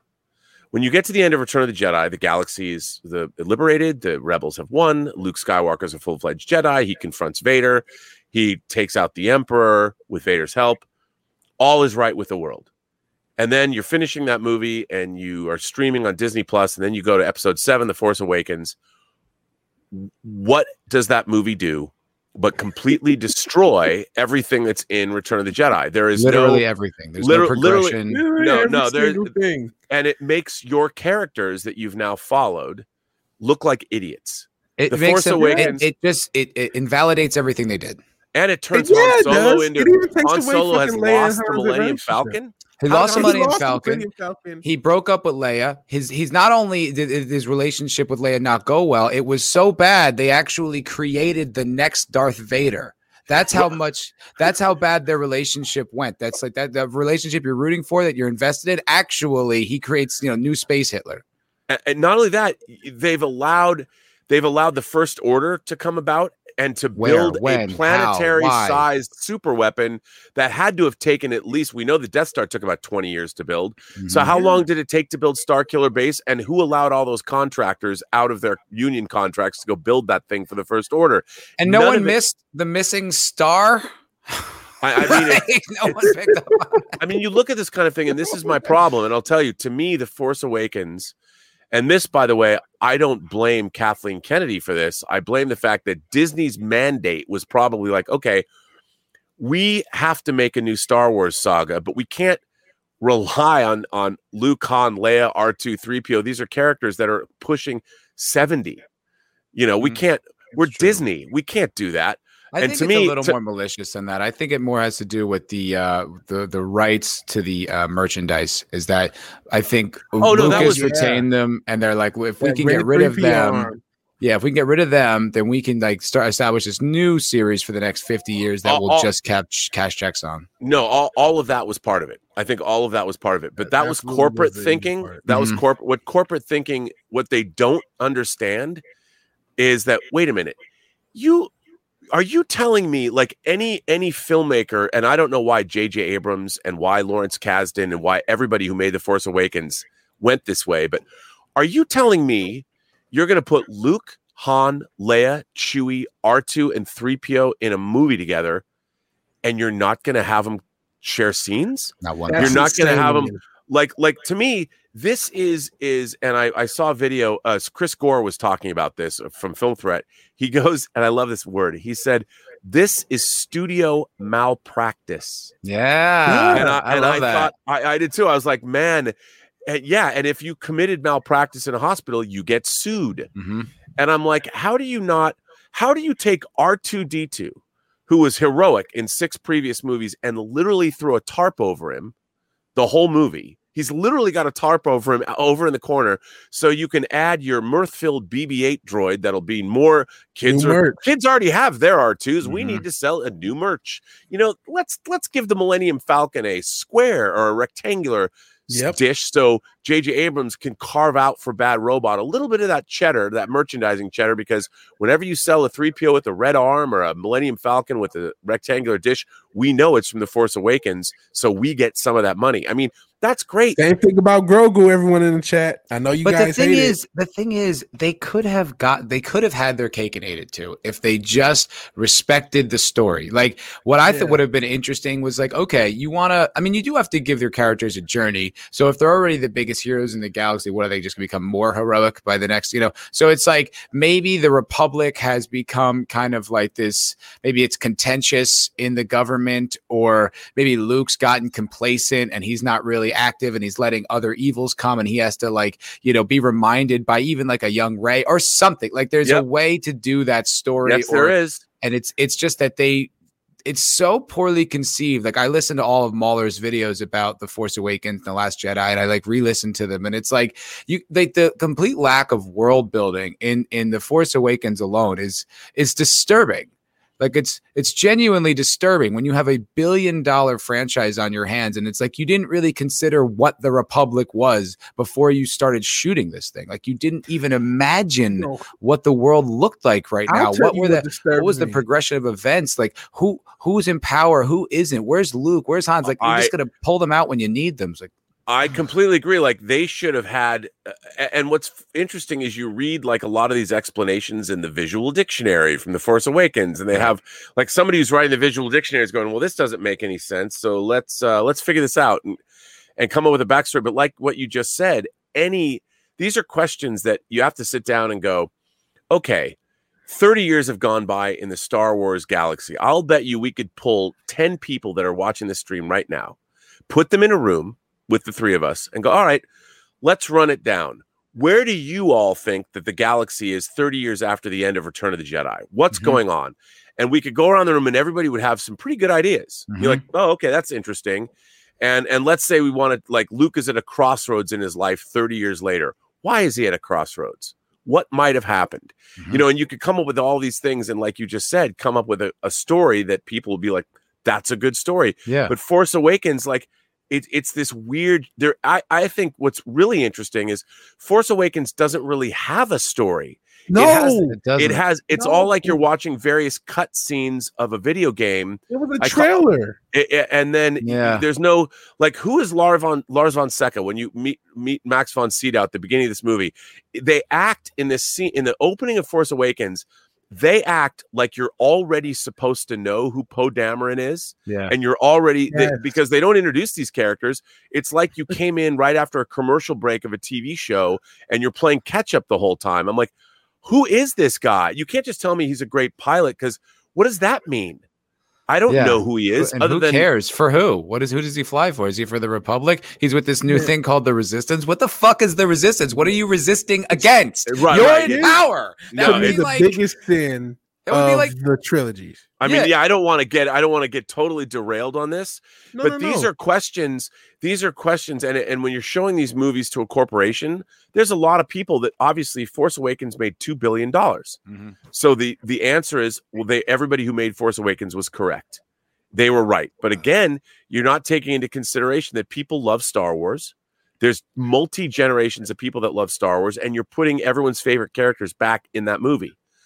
And not in the way they wanted them back, but they didn't know that yet. And so of course it was going to make. Look, success aside, they did this without a plan. Right. That's what I was trying to say. Yeah. That's the biggest sin. Even if you say, okay, evil corporation aside, this is what boggles my mind. Big corporation, we're trying to make money. We want to make money. Wouldn't you want, okay, what is the beginning, middle, of end, so we can line up all our marketing? Right. Where are the toys for the Rise of Soy Walker? Do they exist?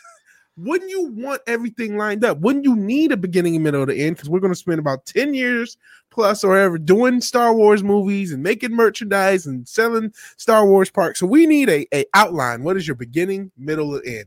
And that is the biggest sin. Even if it was an unsatisfactory beginning, middle, and end, and I'd argue the prequels kind of are already, we would have been happy with a vision throughout, and there was none. It was just, hey, let's make a trailer, and then it was like, hey, let me just switch all the expectations because and then it was just the third one. Well, JJ's just a bad writer. Like, he thinks writing is like this explorative process, which it is, but it's also rewriting. You don't just come up with an idea and imagine I'll pay that off later. Like, you have come up with an idea and then you pay it off yourself and then you restructure it. And that's how you write something. It's like, I can't believe I have to explain this to one of the most famous and successful directors in history, but he doesn't seem to understand it. Well, he's made in my mind, 5 bad science fiction films. He made 2 bad Star Trek movies. Super 8 is a bad Spielberg homage, and Force Awakens and Rise of Skywalker are what disasters. They are. They're I mean, the funny thing about it is the most profitable for IP in movies. Yeah, I it's such a weird thing. And now the thing about Grogu, I just want to, like, to me, Favreau and Filoni doing The Mandalorian, they kind of understood, was Grogu something that was shameless? Perhaps. But the idea that we know that there's Yaddle in the prequel trilogy, so Yoda, there's other Yoda-esque, there's other people of Yoda's race. Yodai. And to meet a new one, I thought was what a genius idea. Because you never think about, okay, for 900 years have I trained Jedi. Yoda's been around for a long time. Why wouldn't there be new members of his race? Yeah. Nothing wrong with that. And I'm like, that was pretty, that was a lot of fun. And then to lead up to the fact that he's a Force user and give us Luke Skywalker at the height of his Jedi powers coming in to pick him up at the end. That to me, I'm like, well, this is the kind of thinking that you want. I still don't think they had a plan with The Mandalorian, but I think that they're more like wise and intelligent writers where they imagined a plan like halfway through. They're like, oh, that would work. That would actually make sense. You know what I mean? I agree. And you see it developing, once because they don't know. They did with the sequels. Like, I don't know if they necessarily immediately plan to pay off Grogu the second season, and that may have been an audible, but there definitely was some sort of like, the whole premise is we have to get Grogu to his race or something. Well, right. Was it though? I mean, was that from the beginning? No, I bet it wasn't. I bet it, but these are people that understand. Like, at first they had to see if I think it worked at all. Yeah. And once it was developing and they knew it worked at all, they're using that new stagecraft technology and they're doing things. And I think that, look, there's a lot of The Mandalorian that I think is like wonky. In the first season, the Mandalorians are down the street from the crime bosses that are down the street from the Empire. It's like everybody's on the same street. Yeah. And there's things like that was a little weird. Like we're the Mandalorian, we're underground, we're secret, but yet our base is next door to this other guy. Like, it was weird. And it's a small universe too. Like, there's only like 3 planets, and like one of them's fucking Tatooine. Of course it is. It's like yeah, and they have to go back to the Mandalorian. So there was a lot of wackiness, but the thing is, the spirit was there. That's true. The verve and the fun of it all. Like when all those Mandalorians show up in all their armor and kick ass, I'm like, hell yeah, it looked cool. And they do a lot of practical effects too, which to me shows passion, that they didn't want to just be like this clunky CGI fest. They really wanted to like make it look like it's got texture. And yeah, I mean, there's something there, but it's still like, it just feels a little hollow. Like, there's good ideas that kind of are inconsistently strung together. Yeah. Like, although I think, like I think they've, by the latter half of the second season, I think they were really cooking. Like that scene with Bill Burr confronting the Imperial officer, talking about what happened on that massacre occurred, that civilian massacre. That scene, you learn more about the Empire and how because we'd never had somebody converse and talk about their actions from the Imperial side at length. And I'm like, wow, okay, now this show has sort of come into its own. And that final episode where you got Bo-Katan and you got all these kind of characters, Fennec Shan and all these people coming back, I'm like, okay, they now know what this is supposed to be. And I'm thinking, okay, this is awesome because you've got Filoni, you've got Favreau, you've got a strong creative team. They're bringing on bespoke directors. Let's get Taika Waititi to do one. And even bringing in Bryce Dallas Howard. She comes from Ron Howard. My dad's taught me what I know. She was able to do a lot of really. I'm more interested in fucking Robert Rodriguez being there. And Robert Rodriguez, his episode with Boba Fett, that kicked ass. That first one that was great. Having no script basically. And now he's doing the Book of Boba Fett. And I think they've really got a bunch of people that are having a great time making this, that want to do stuff that's cool. So I'm excited to see where it goes. I mean, I appreciate that. I'm so skeptical though. Like, I just feel like I've been burnt so many times. It's like for me to get my hopes up, it's like, okay, bringing my girlfriend back, but you're not going to cheat on me this time, right? Yes. Real quick, times? I don't want to wait too long for super chats because I appreciate each and every one. Man of War 665, neighbor of the beast, who was Matt's first super chat. You never forget your first. He's one of my early ones. Says, what do you mean we need a plan? I do want to clarify my point about I agree that Mandalorian. I don't think both seasons were planned out, but I do think there was it was much more coordination in that story than the story that the prequel or the sequel trilogy told. Especially in season 2. Yeah, and I think the tail end of season 2, even though I predicted, at least in my opinion, correctly, that Luke Skywalker was a bait and switch. And I hope I'm wrong. We'll see. We'll see what the Book of Boba Fett. I'm a little sour. I'm very soured on a lot of the stuff Disney has done.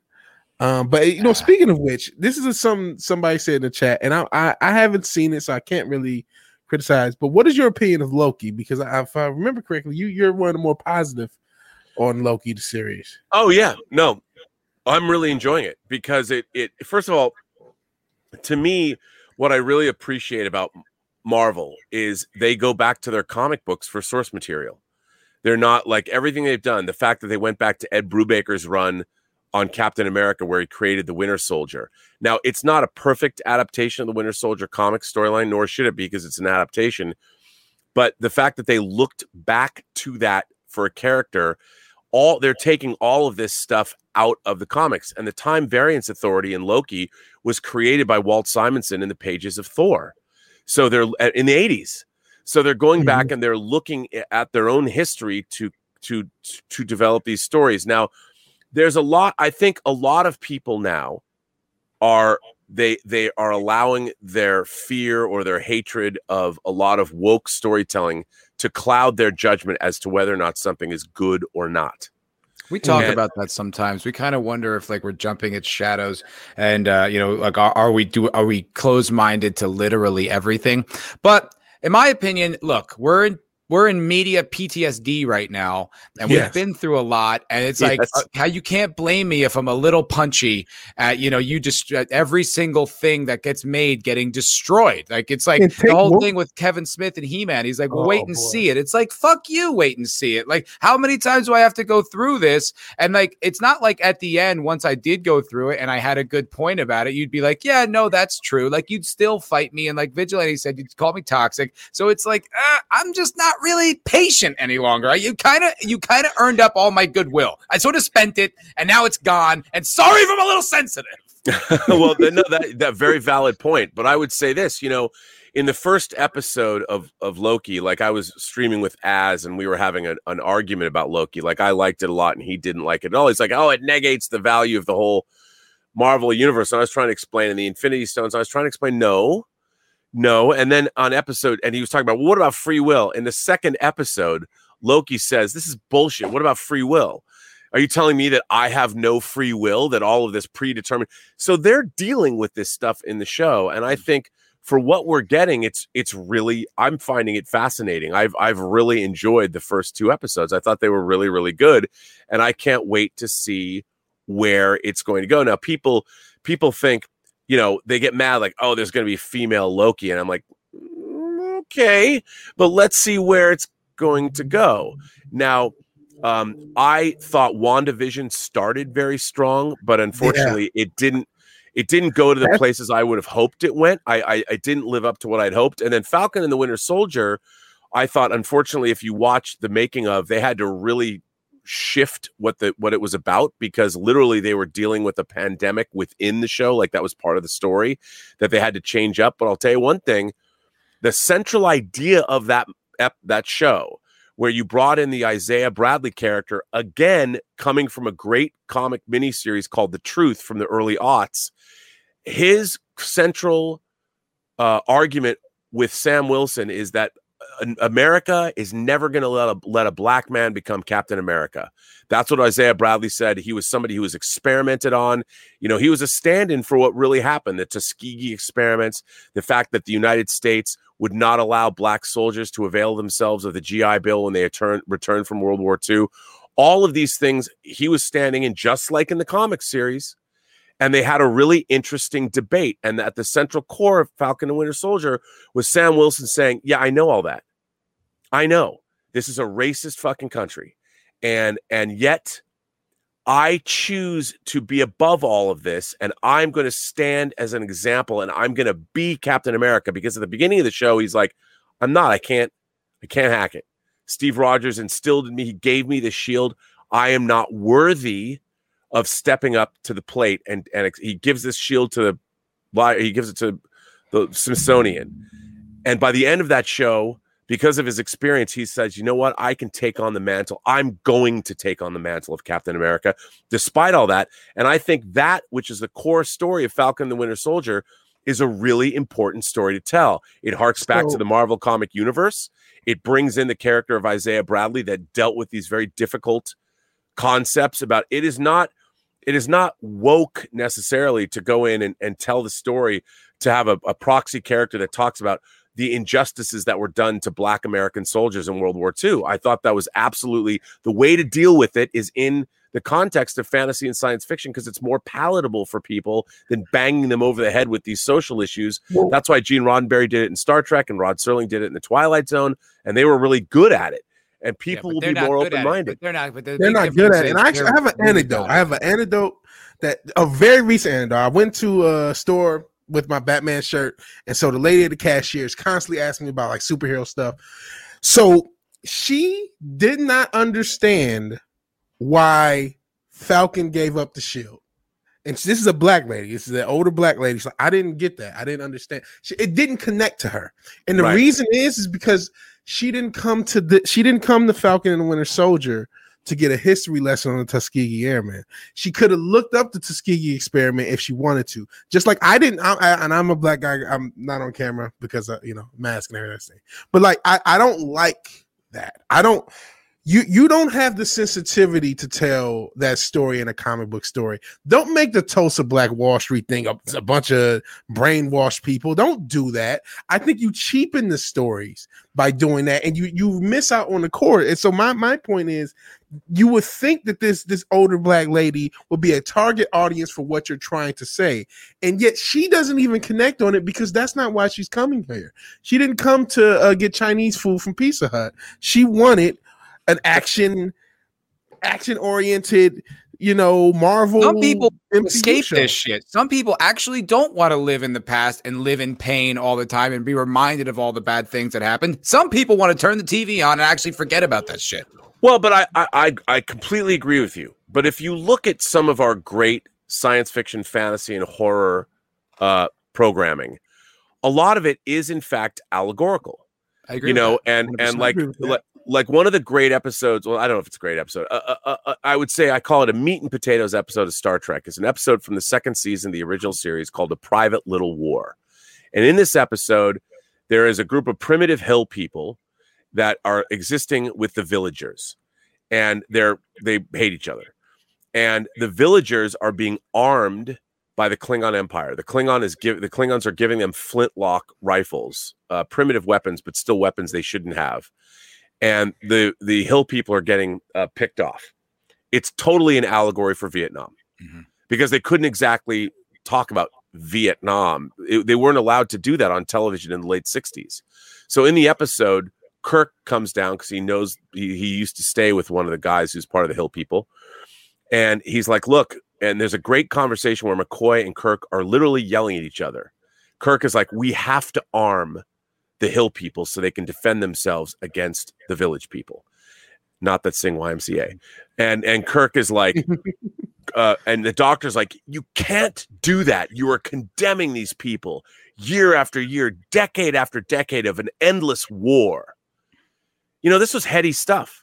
And it's directly referring to the war in Southeast Asia, not by name. But Robert, it's an abstraction. It's not a one-for-one explaining the situation. Like it would be like going to another planet and then there's Asian people there and they're fighting against like Americans. Like they don't have any artistic abstraction. It's like you said allegory. Well, that's not an allegory. They're explaining the situation. It's blunt. It beats you over the head. Like I was talking last night about The Wire. Now, apparently The Wire, how it works on the second level, that it's about Iraq and Afghanistan.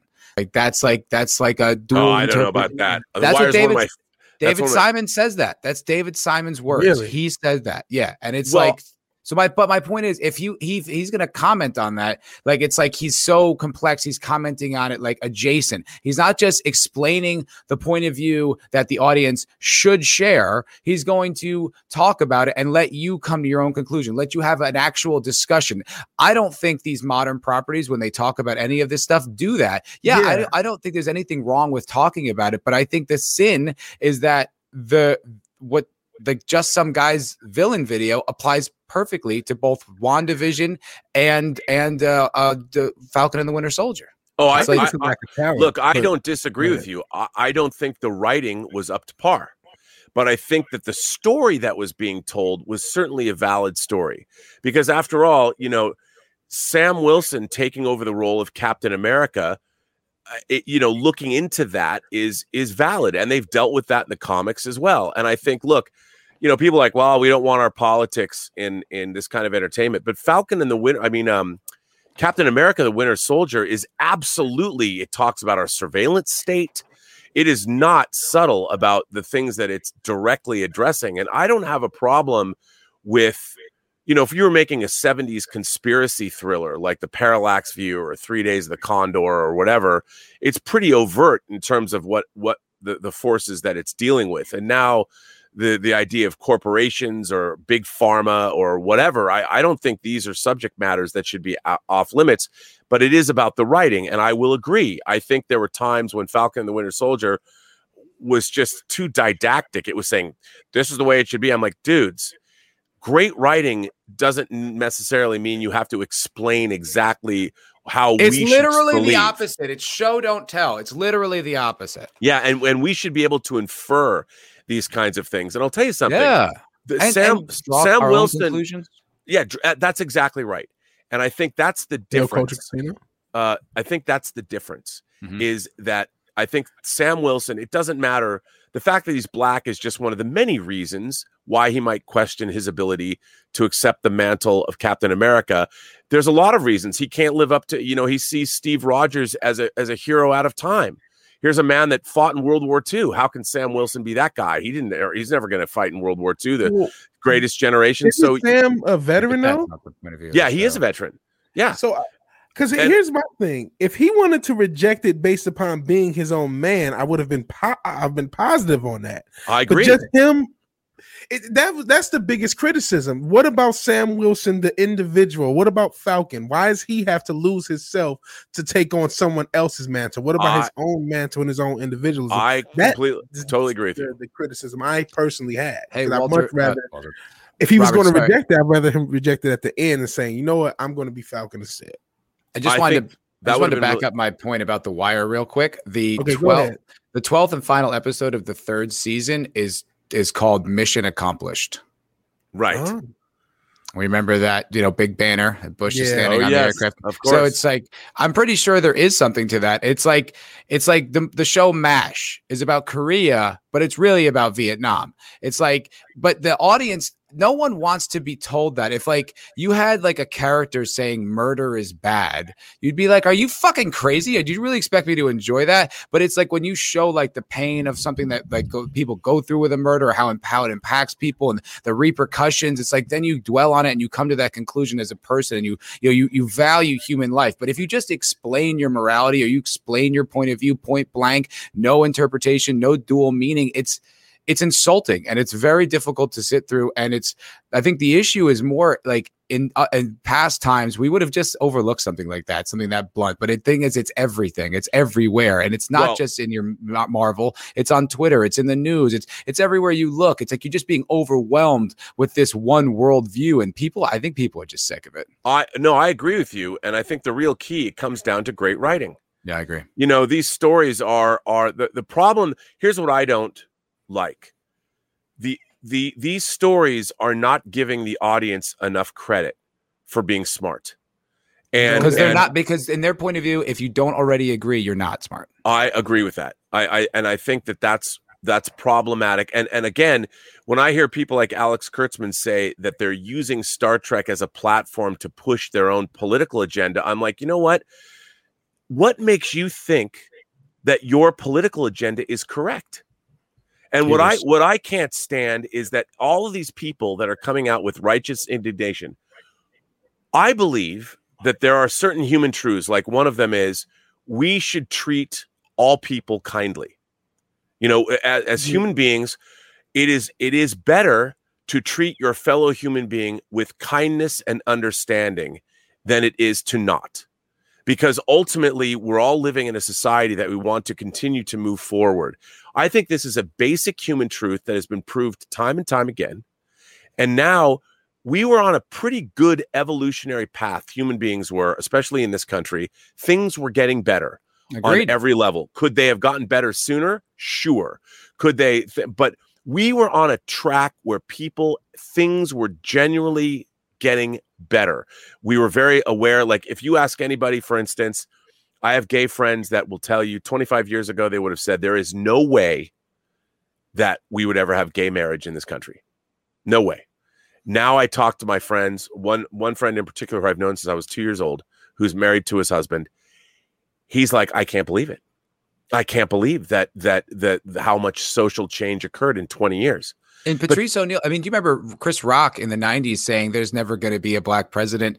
Yeah, and tell me about it. Yeah, and the comedian Patrice O'Neal, I remember listening to these old episodes of Opie and Anthony where it was like before the Obama election. He still didn't believe it was going to happen, even with all the hype. He's like, never. Nope. White people are never going to vote for a black president. Like that was like his point of view. Yeah, twice. And this social evolution was happening. Why was it happening?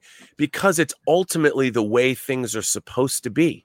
Right. You know, and eventually that we will come to realize as more and more people are traveling around the world, our communications technology means we can speak to people all over the world. We're now exposed to many different ideas, many different things that we didn't normally have to consider.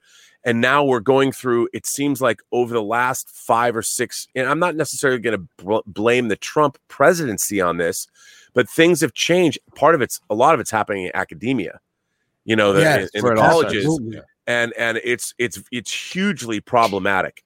And what's amazing is I love seeing white academics writing books about white racism and telling white people how racist they are. It's the grift. It's a complete, and I wasn't really aware. Like, there's a economist, this guy, black guy named Thomas Sowell. He's in his 90s. Yes, now. I love Thomas Sowell. I've become a huge fan of Thomas Sowell, and I've read a lot of his books now, and I've listened to a lot of his lectures on YouTube. And people come at me and they're like, "Rob, you're supposed to be a classical liberal. How can you like Thomas Sowell?" I'm like, "Have you ever listened to the man?" Genius. Like the man, I'm like, how do you, and whether you agree, I don't have to agree with everything Thomas Sowell was saying, but the man has spent his life thinking about these issues, and as a black man and researching them. And I'm like, how do you not, just because you might reject something he says, what I don't understand is, like, a lot of people in our culture that are being rejected by a lot of people that I would think would be on my side of the fence or whatever, they have always surprised me because they're not listening to what people are saying.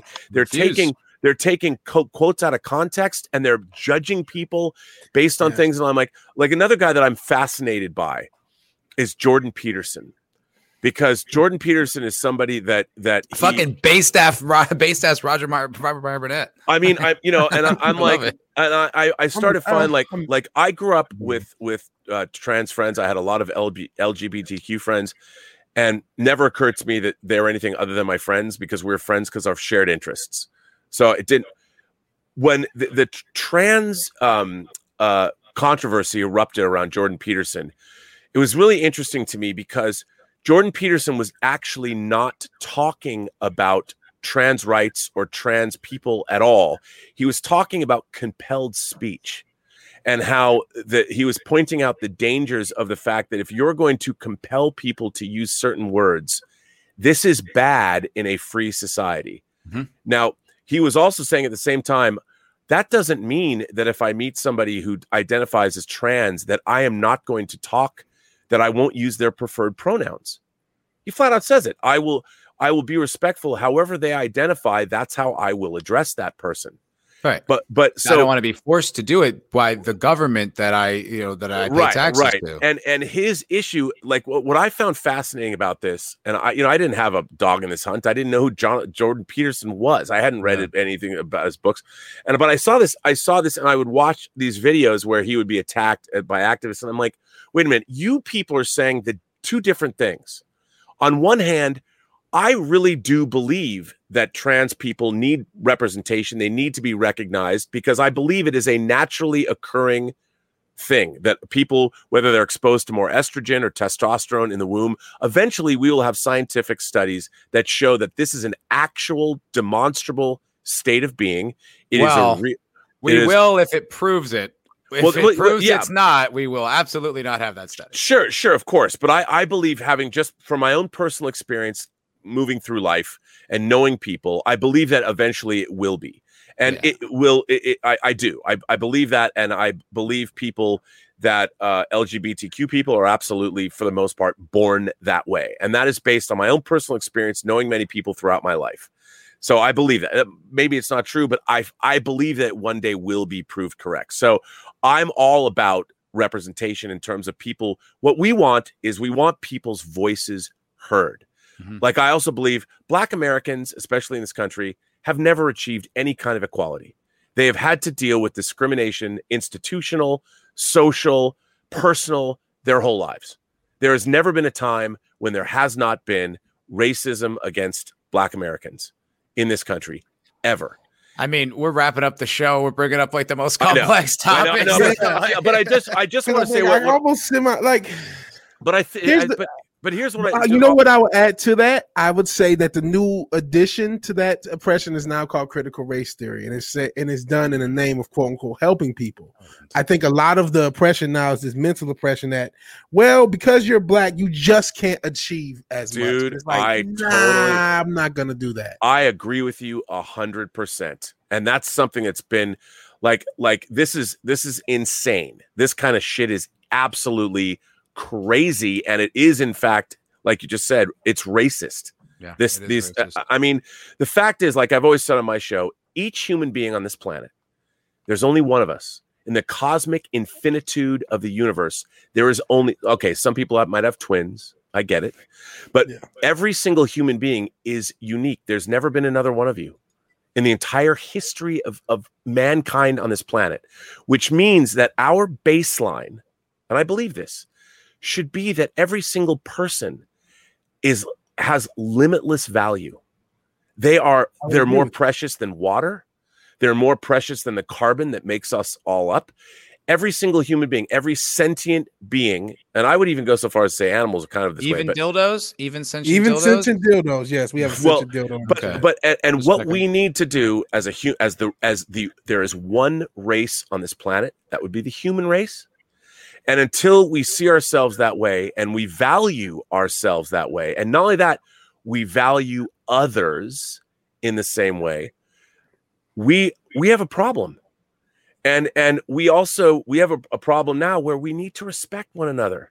And to bring it back home, we do, but that extends that extends in different directions. It's not purely, like the way it's also like, respect that someone has a different opinion, respect that someone lives a different way, has a different set of values, that we don't need in no direction do we need to conform to some sort of autocracy where we all have the exact same point of view, worldview. We all think the same. And look, that's going to always create challenges and going to create friction. Though. And that's, I just think life is gray, man. And I think it's important for you just to embrace the gray and understand that it's never going to be perfect. Life's a struggle. We're never going to achieve utopia, and just do your best. I agree 100%. And, our Western world is designed to celebrate the individual.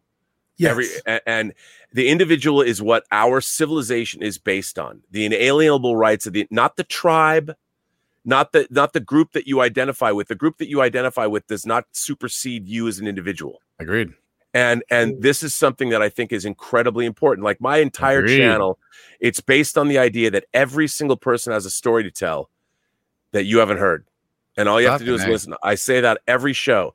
And what we are doing is we are moving away from the importance of the individual and putting the importance on a tribe. And the problem with the tribe is like a corporation. The tribe only exists to serve itself, and the tribe must continue on, and that isn't true. A tribe, you've got to have each individual is what makes up the strength of whatever group you're in, and unless you celebrate the individual differences with people, your tribe is not going to be what you think it's going to be. Agreed. And we're moving away from that, and like you said, life is gray, and it's hard, and it's a struggle, and not everybody gets to be what they want to be. People are not like, I think the human animal, we should all be given the same ability to try and fail and do but we're not all equal. Everybody's born with different gifts, different strengths. Like I've always said, I played basketball when I was in junior high and high school. I would have loved to have been like someone like LeBron James, but you know what? I wasn't good. Right. The reason I stopped playing basketball, I just was not as skilled as other members on my team. Yes. And it was maybe a bitter pill to swallow. It sucks, but it gives you character. You figure out your other strengths, or, you just get humble and like put, kind of like get like you respect your place in the world. You respect that person more. Like it doesn't always have to be, if you're not like the king of everything, then you're shit. Like it's just not, and everyone's a beautiful snowflake. Robert. I'm like, yeah, man, we got to find out that it's tough when you realize that I want to be this person, but I'm not qualified or good enough or great enough. I can't do it. C'est la vie, man. And that's a good thing. Yeah. Then you figure out I'm gonna pivot, or I'm gonna move, or I'm gonna do something different, and I'm gonna start something new and create something that I didn't know about, and I'm not going to blame somebody for my failures. I'm going to get up and do something new, and maybe even a guy like LeBron James or Kobe or whatever, those guys who are that elite, the level of work ethic that they have. Like it's unbelievable. Like I read this book, hours and hours and hours in the gym. It's staggering. Like I read this book called How Champions Think, and like the guy is like this sports psychologist, Dr. Bob Rotella, and he was explaining like all the different things that LeBron did to get like his 3-point shooting. Like he would have like his team made a video of him making all these threes that he would watch over and over, and he would just like every single day had to sink like 1,000 threes or whatever. It was like the work ethic. That's one element of playing basketball. That's one thing. Crazy. And it's like, his public persona aside, the goddamn guy works hard. He works hard, and look what he's doing now. He's getting into film production. Is he really? Yeah. I mean, Kareem Abdul-Jabbar was one of the staff writers on the recent Veronica Mars TV series. Really? Yes. I would have never known that had you not said me. Dude, Kareem Abdul-Jabbar, go to the Hollywood Reporter and look up Kareem Abdul-Jabbar's columns he's writing about the entertainment business. Really? Can you believe? Yes. He was in Airplane. By the way, Kareem Abdul-Jabbar he wrote a book about Sherlock Holmes' brother Mycroft. Really? Kareem Abdul-Jabbar is a big fucking geek. He is one of us. He's big. He's an imagination connoisseur. And so what does he do? He becomes one of the greatest basketball. He's one of the greatest ball players on the court who ever lived. Legend. He does some acting. I mean, he acted opposite Bruce Lee. He's in Airplane, and now he's writing episodes of Veronica Mars. That is interesting. Veronica Mars. That's a hell of a life to lead. That is. Real quick, Steven Seagal says, "Say infected mushroom." R&B knows. What is infected mushroom? What is infected mushroom? Infected mushroom is an Israeli electronic or techno band. Oh, and they're awesome. Oh, okay. They're awesome. I'm a huge Infected Mushroom fan, and it's. I'll tell a story another time about that. But how cool is it that you look at a guy like Kareem Abdul-Jabbar? He has one career, becoming, and what does he do? He doesn't like sit at home and star in TV commercials for Geico now. No, he's completely reinvented himself. He's a novelist. He's a television writer. He's a Hollywood Reporter columnist. He's an activist. He has a whole different life. Like you guys, you didn't even know that about him. No. News to me. And I'm like, this is why life is great, and people can do anything if they want. That's true. We just have to. What we need is to be able to provide a society where people believe they can do that. Yeah, and that's what we want. Nurture that kind of mentality. That sort of individualism. Yeah, that's right. That's exactly right. You want to end on that, Vidge? Yeah, I don't think we can end on anything more positive than that, man. Yeah. Thank you for showing up, and this has been an incredible 2 hours, man. I feel like we could do another 100 hours. If this was great. I mean, I feel this is the kind of worthwhile. Like we don't have to all agree about everything, but this is the kind of worthwhile discussion that this is what YouTube is made for. Here. Yeah. And it's good to have you in this community, dude. Like it's interesting to have like a different perspective because we always talk about we don't want to live in an echo chamber. We don't want to go from one echo chamber to another. Like we don't want to have to the SJWs, they drain us all. And then it's like, well, then we just go somewhere else and just agree, you know what I mean? Aggressively. It's like, I value, contrasting ideas and different thoughts and like having a real conversation. So it's like, thank you for coming on here and doing that with us. It was really fun. You know what? And I want to thank you both because I thought this was very worthwhile. I had a really good time, and this is I love having these conversations because this is why we communicate. Right on. Yeah, man. Yeah. Well, come back anytime, dude. Please, anytime. You know what? I love this. I would love this. Can you believe that? I like somebody. Robert says only 2 hours. It feels like 20 minutes. It felt like 20 minutes what to it me. feels like. Yeah. You know, when I stream with Heel versus Babyface and we're talking about action figures, like 2.5 hours go by. I'm like, wait, what? What? I guess that's what they call the flow when you have when you're in the flow, man. In the zone, like from that movie Soul, where you're just like in the zone.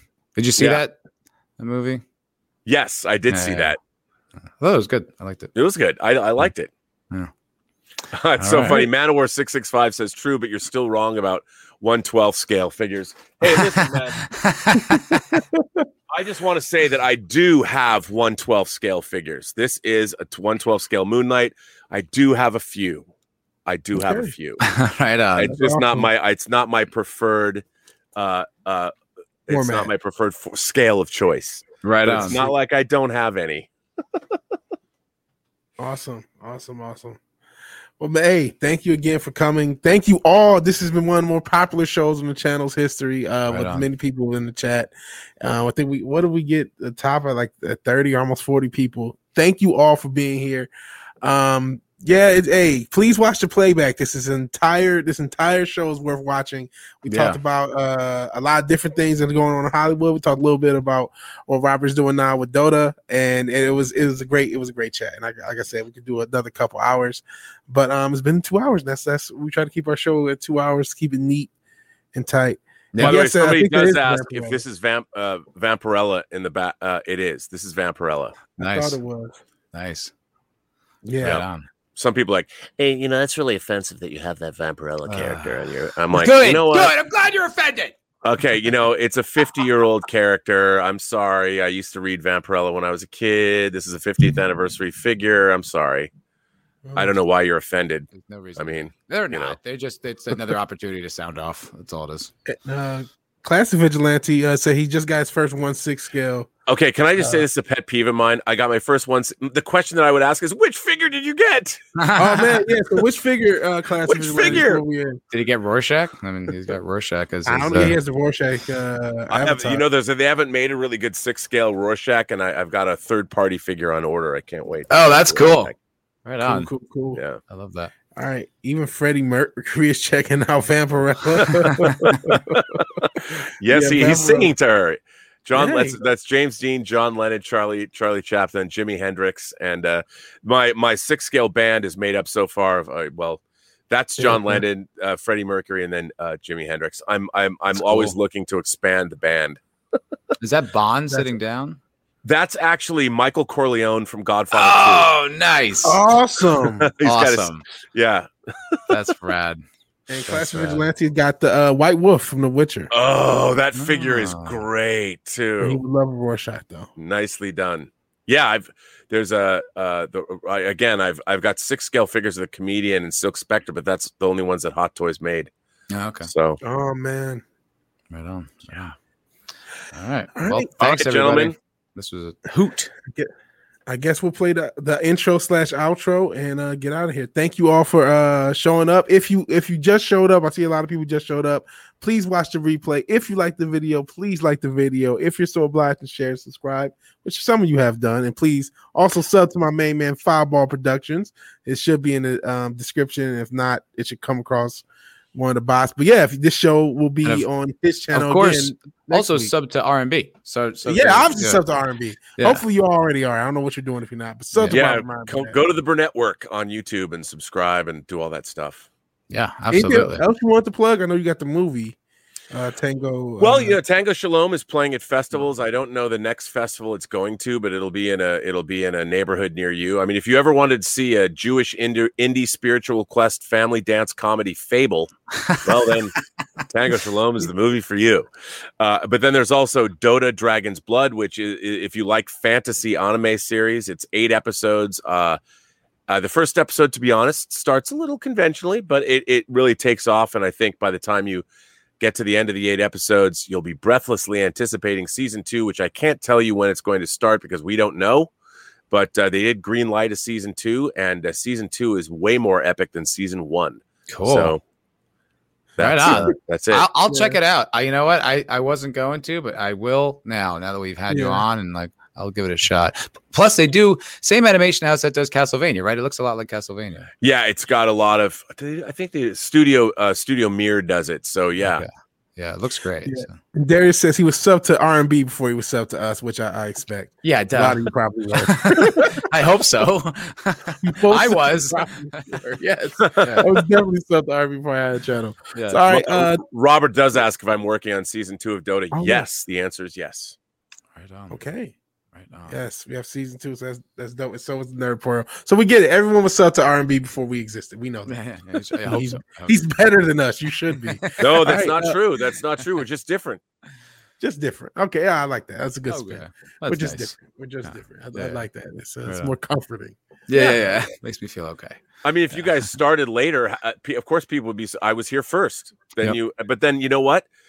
I was subscribed to Midnight's Edge and Nerdrotic and Doomcock before I started in this business. Yeah. On YouTube, Right you know, and Just Some Guy. I was Hails. watching all these people and the Critical Drinker, you know, and all my favorite YouTubers. Yep. Yeah. Yeah. You know, we meant to actually. We have to have you back because there's like so much stuff. Yeah. We left because the conversation just flowed so fastly and so quickly. Where that 2 hour went like 20 minutes. Yeah. We have to have you back. We didn't even get into like your YouTube career, which I had a lot of questions about. But, Yeah, and that's so weird because I've been on YouTube for like 6 years now, which is nuts. That's wild, man. That's awesome. I mean, I started, you know, on Collider. John Schnepp had me come in, and for 3.5 years, I would just show up, sit down, we'd do the show, and I would leave.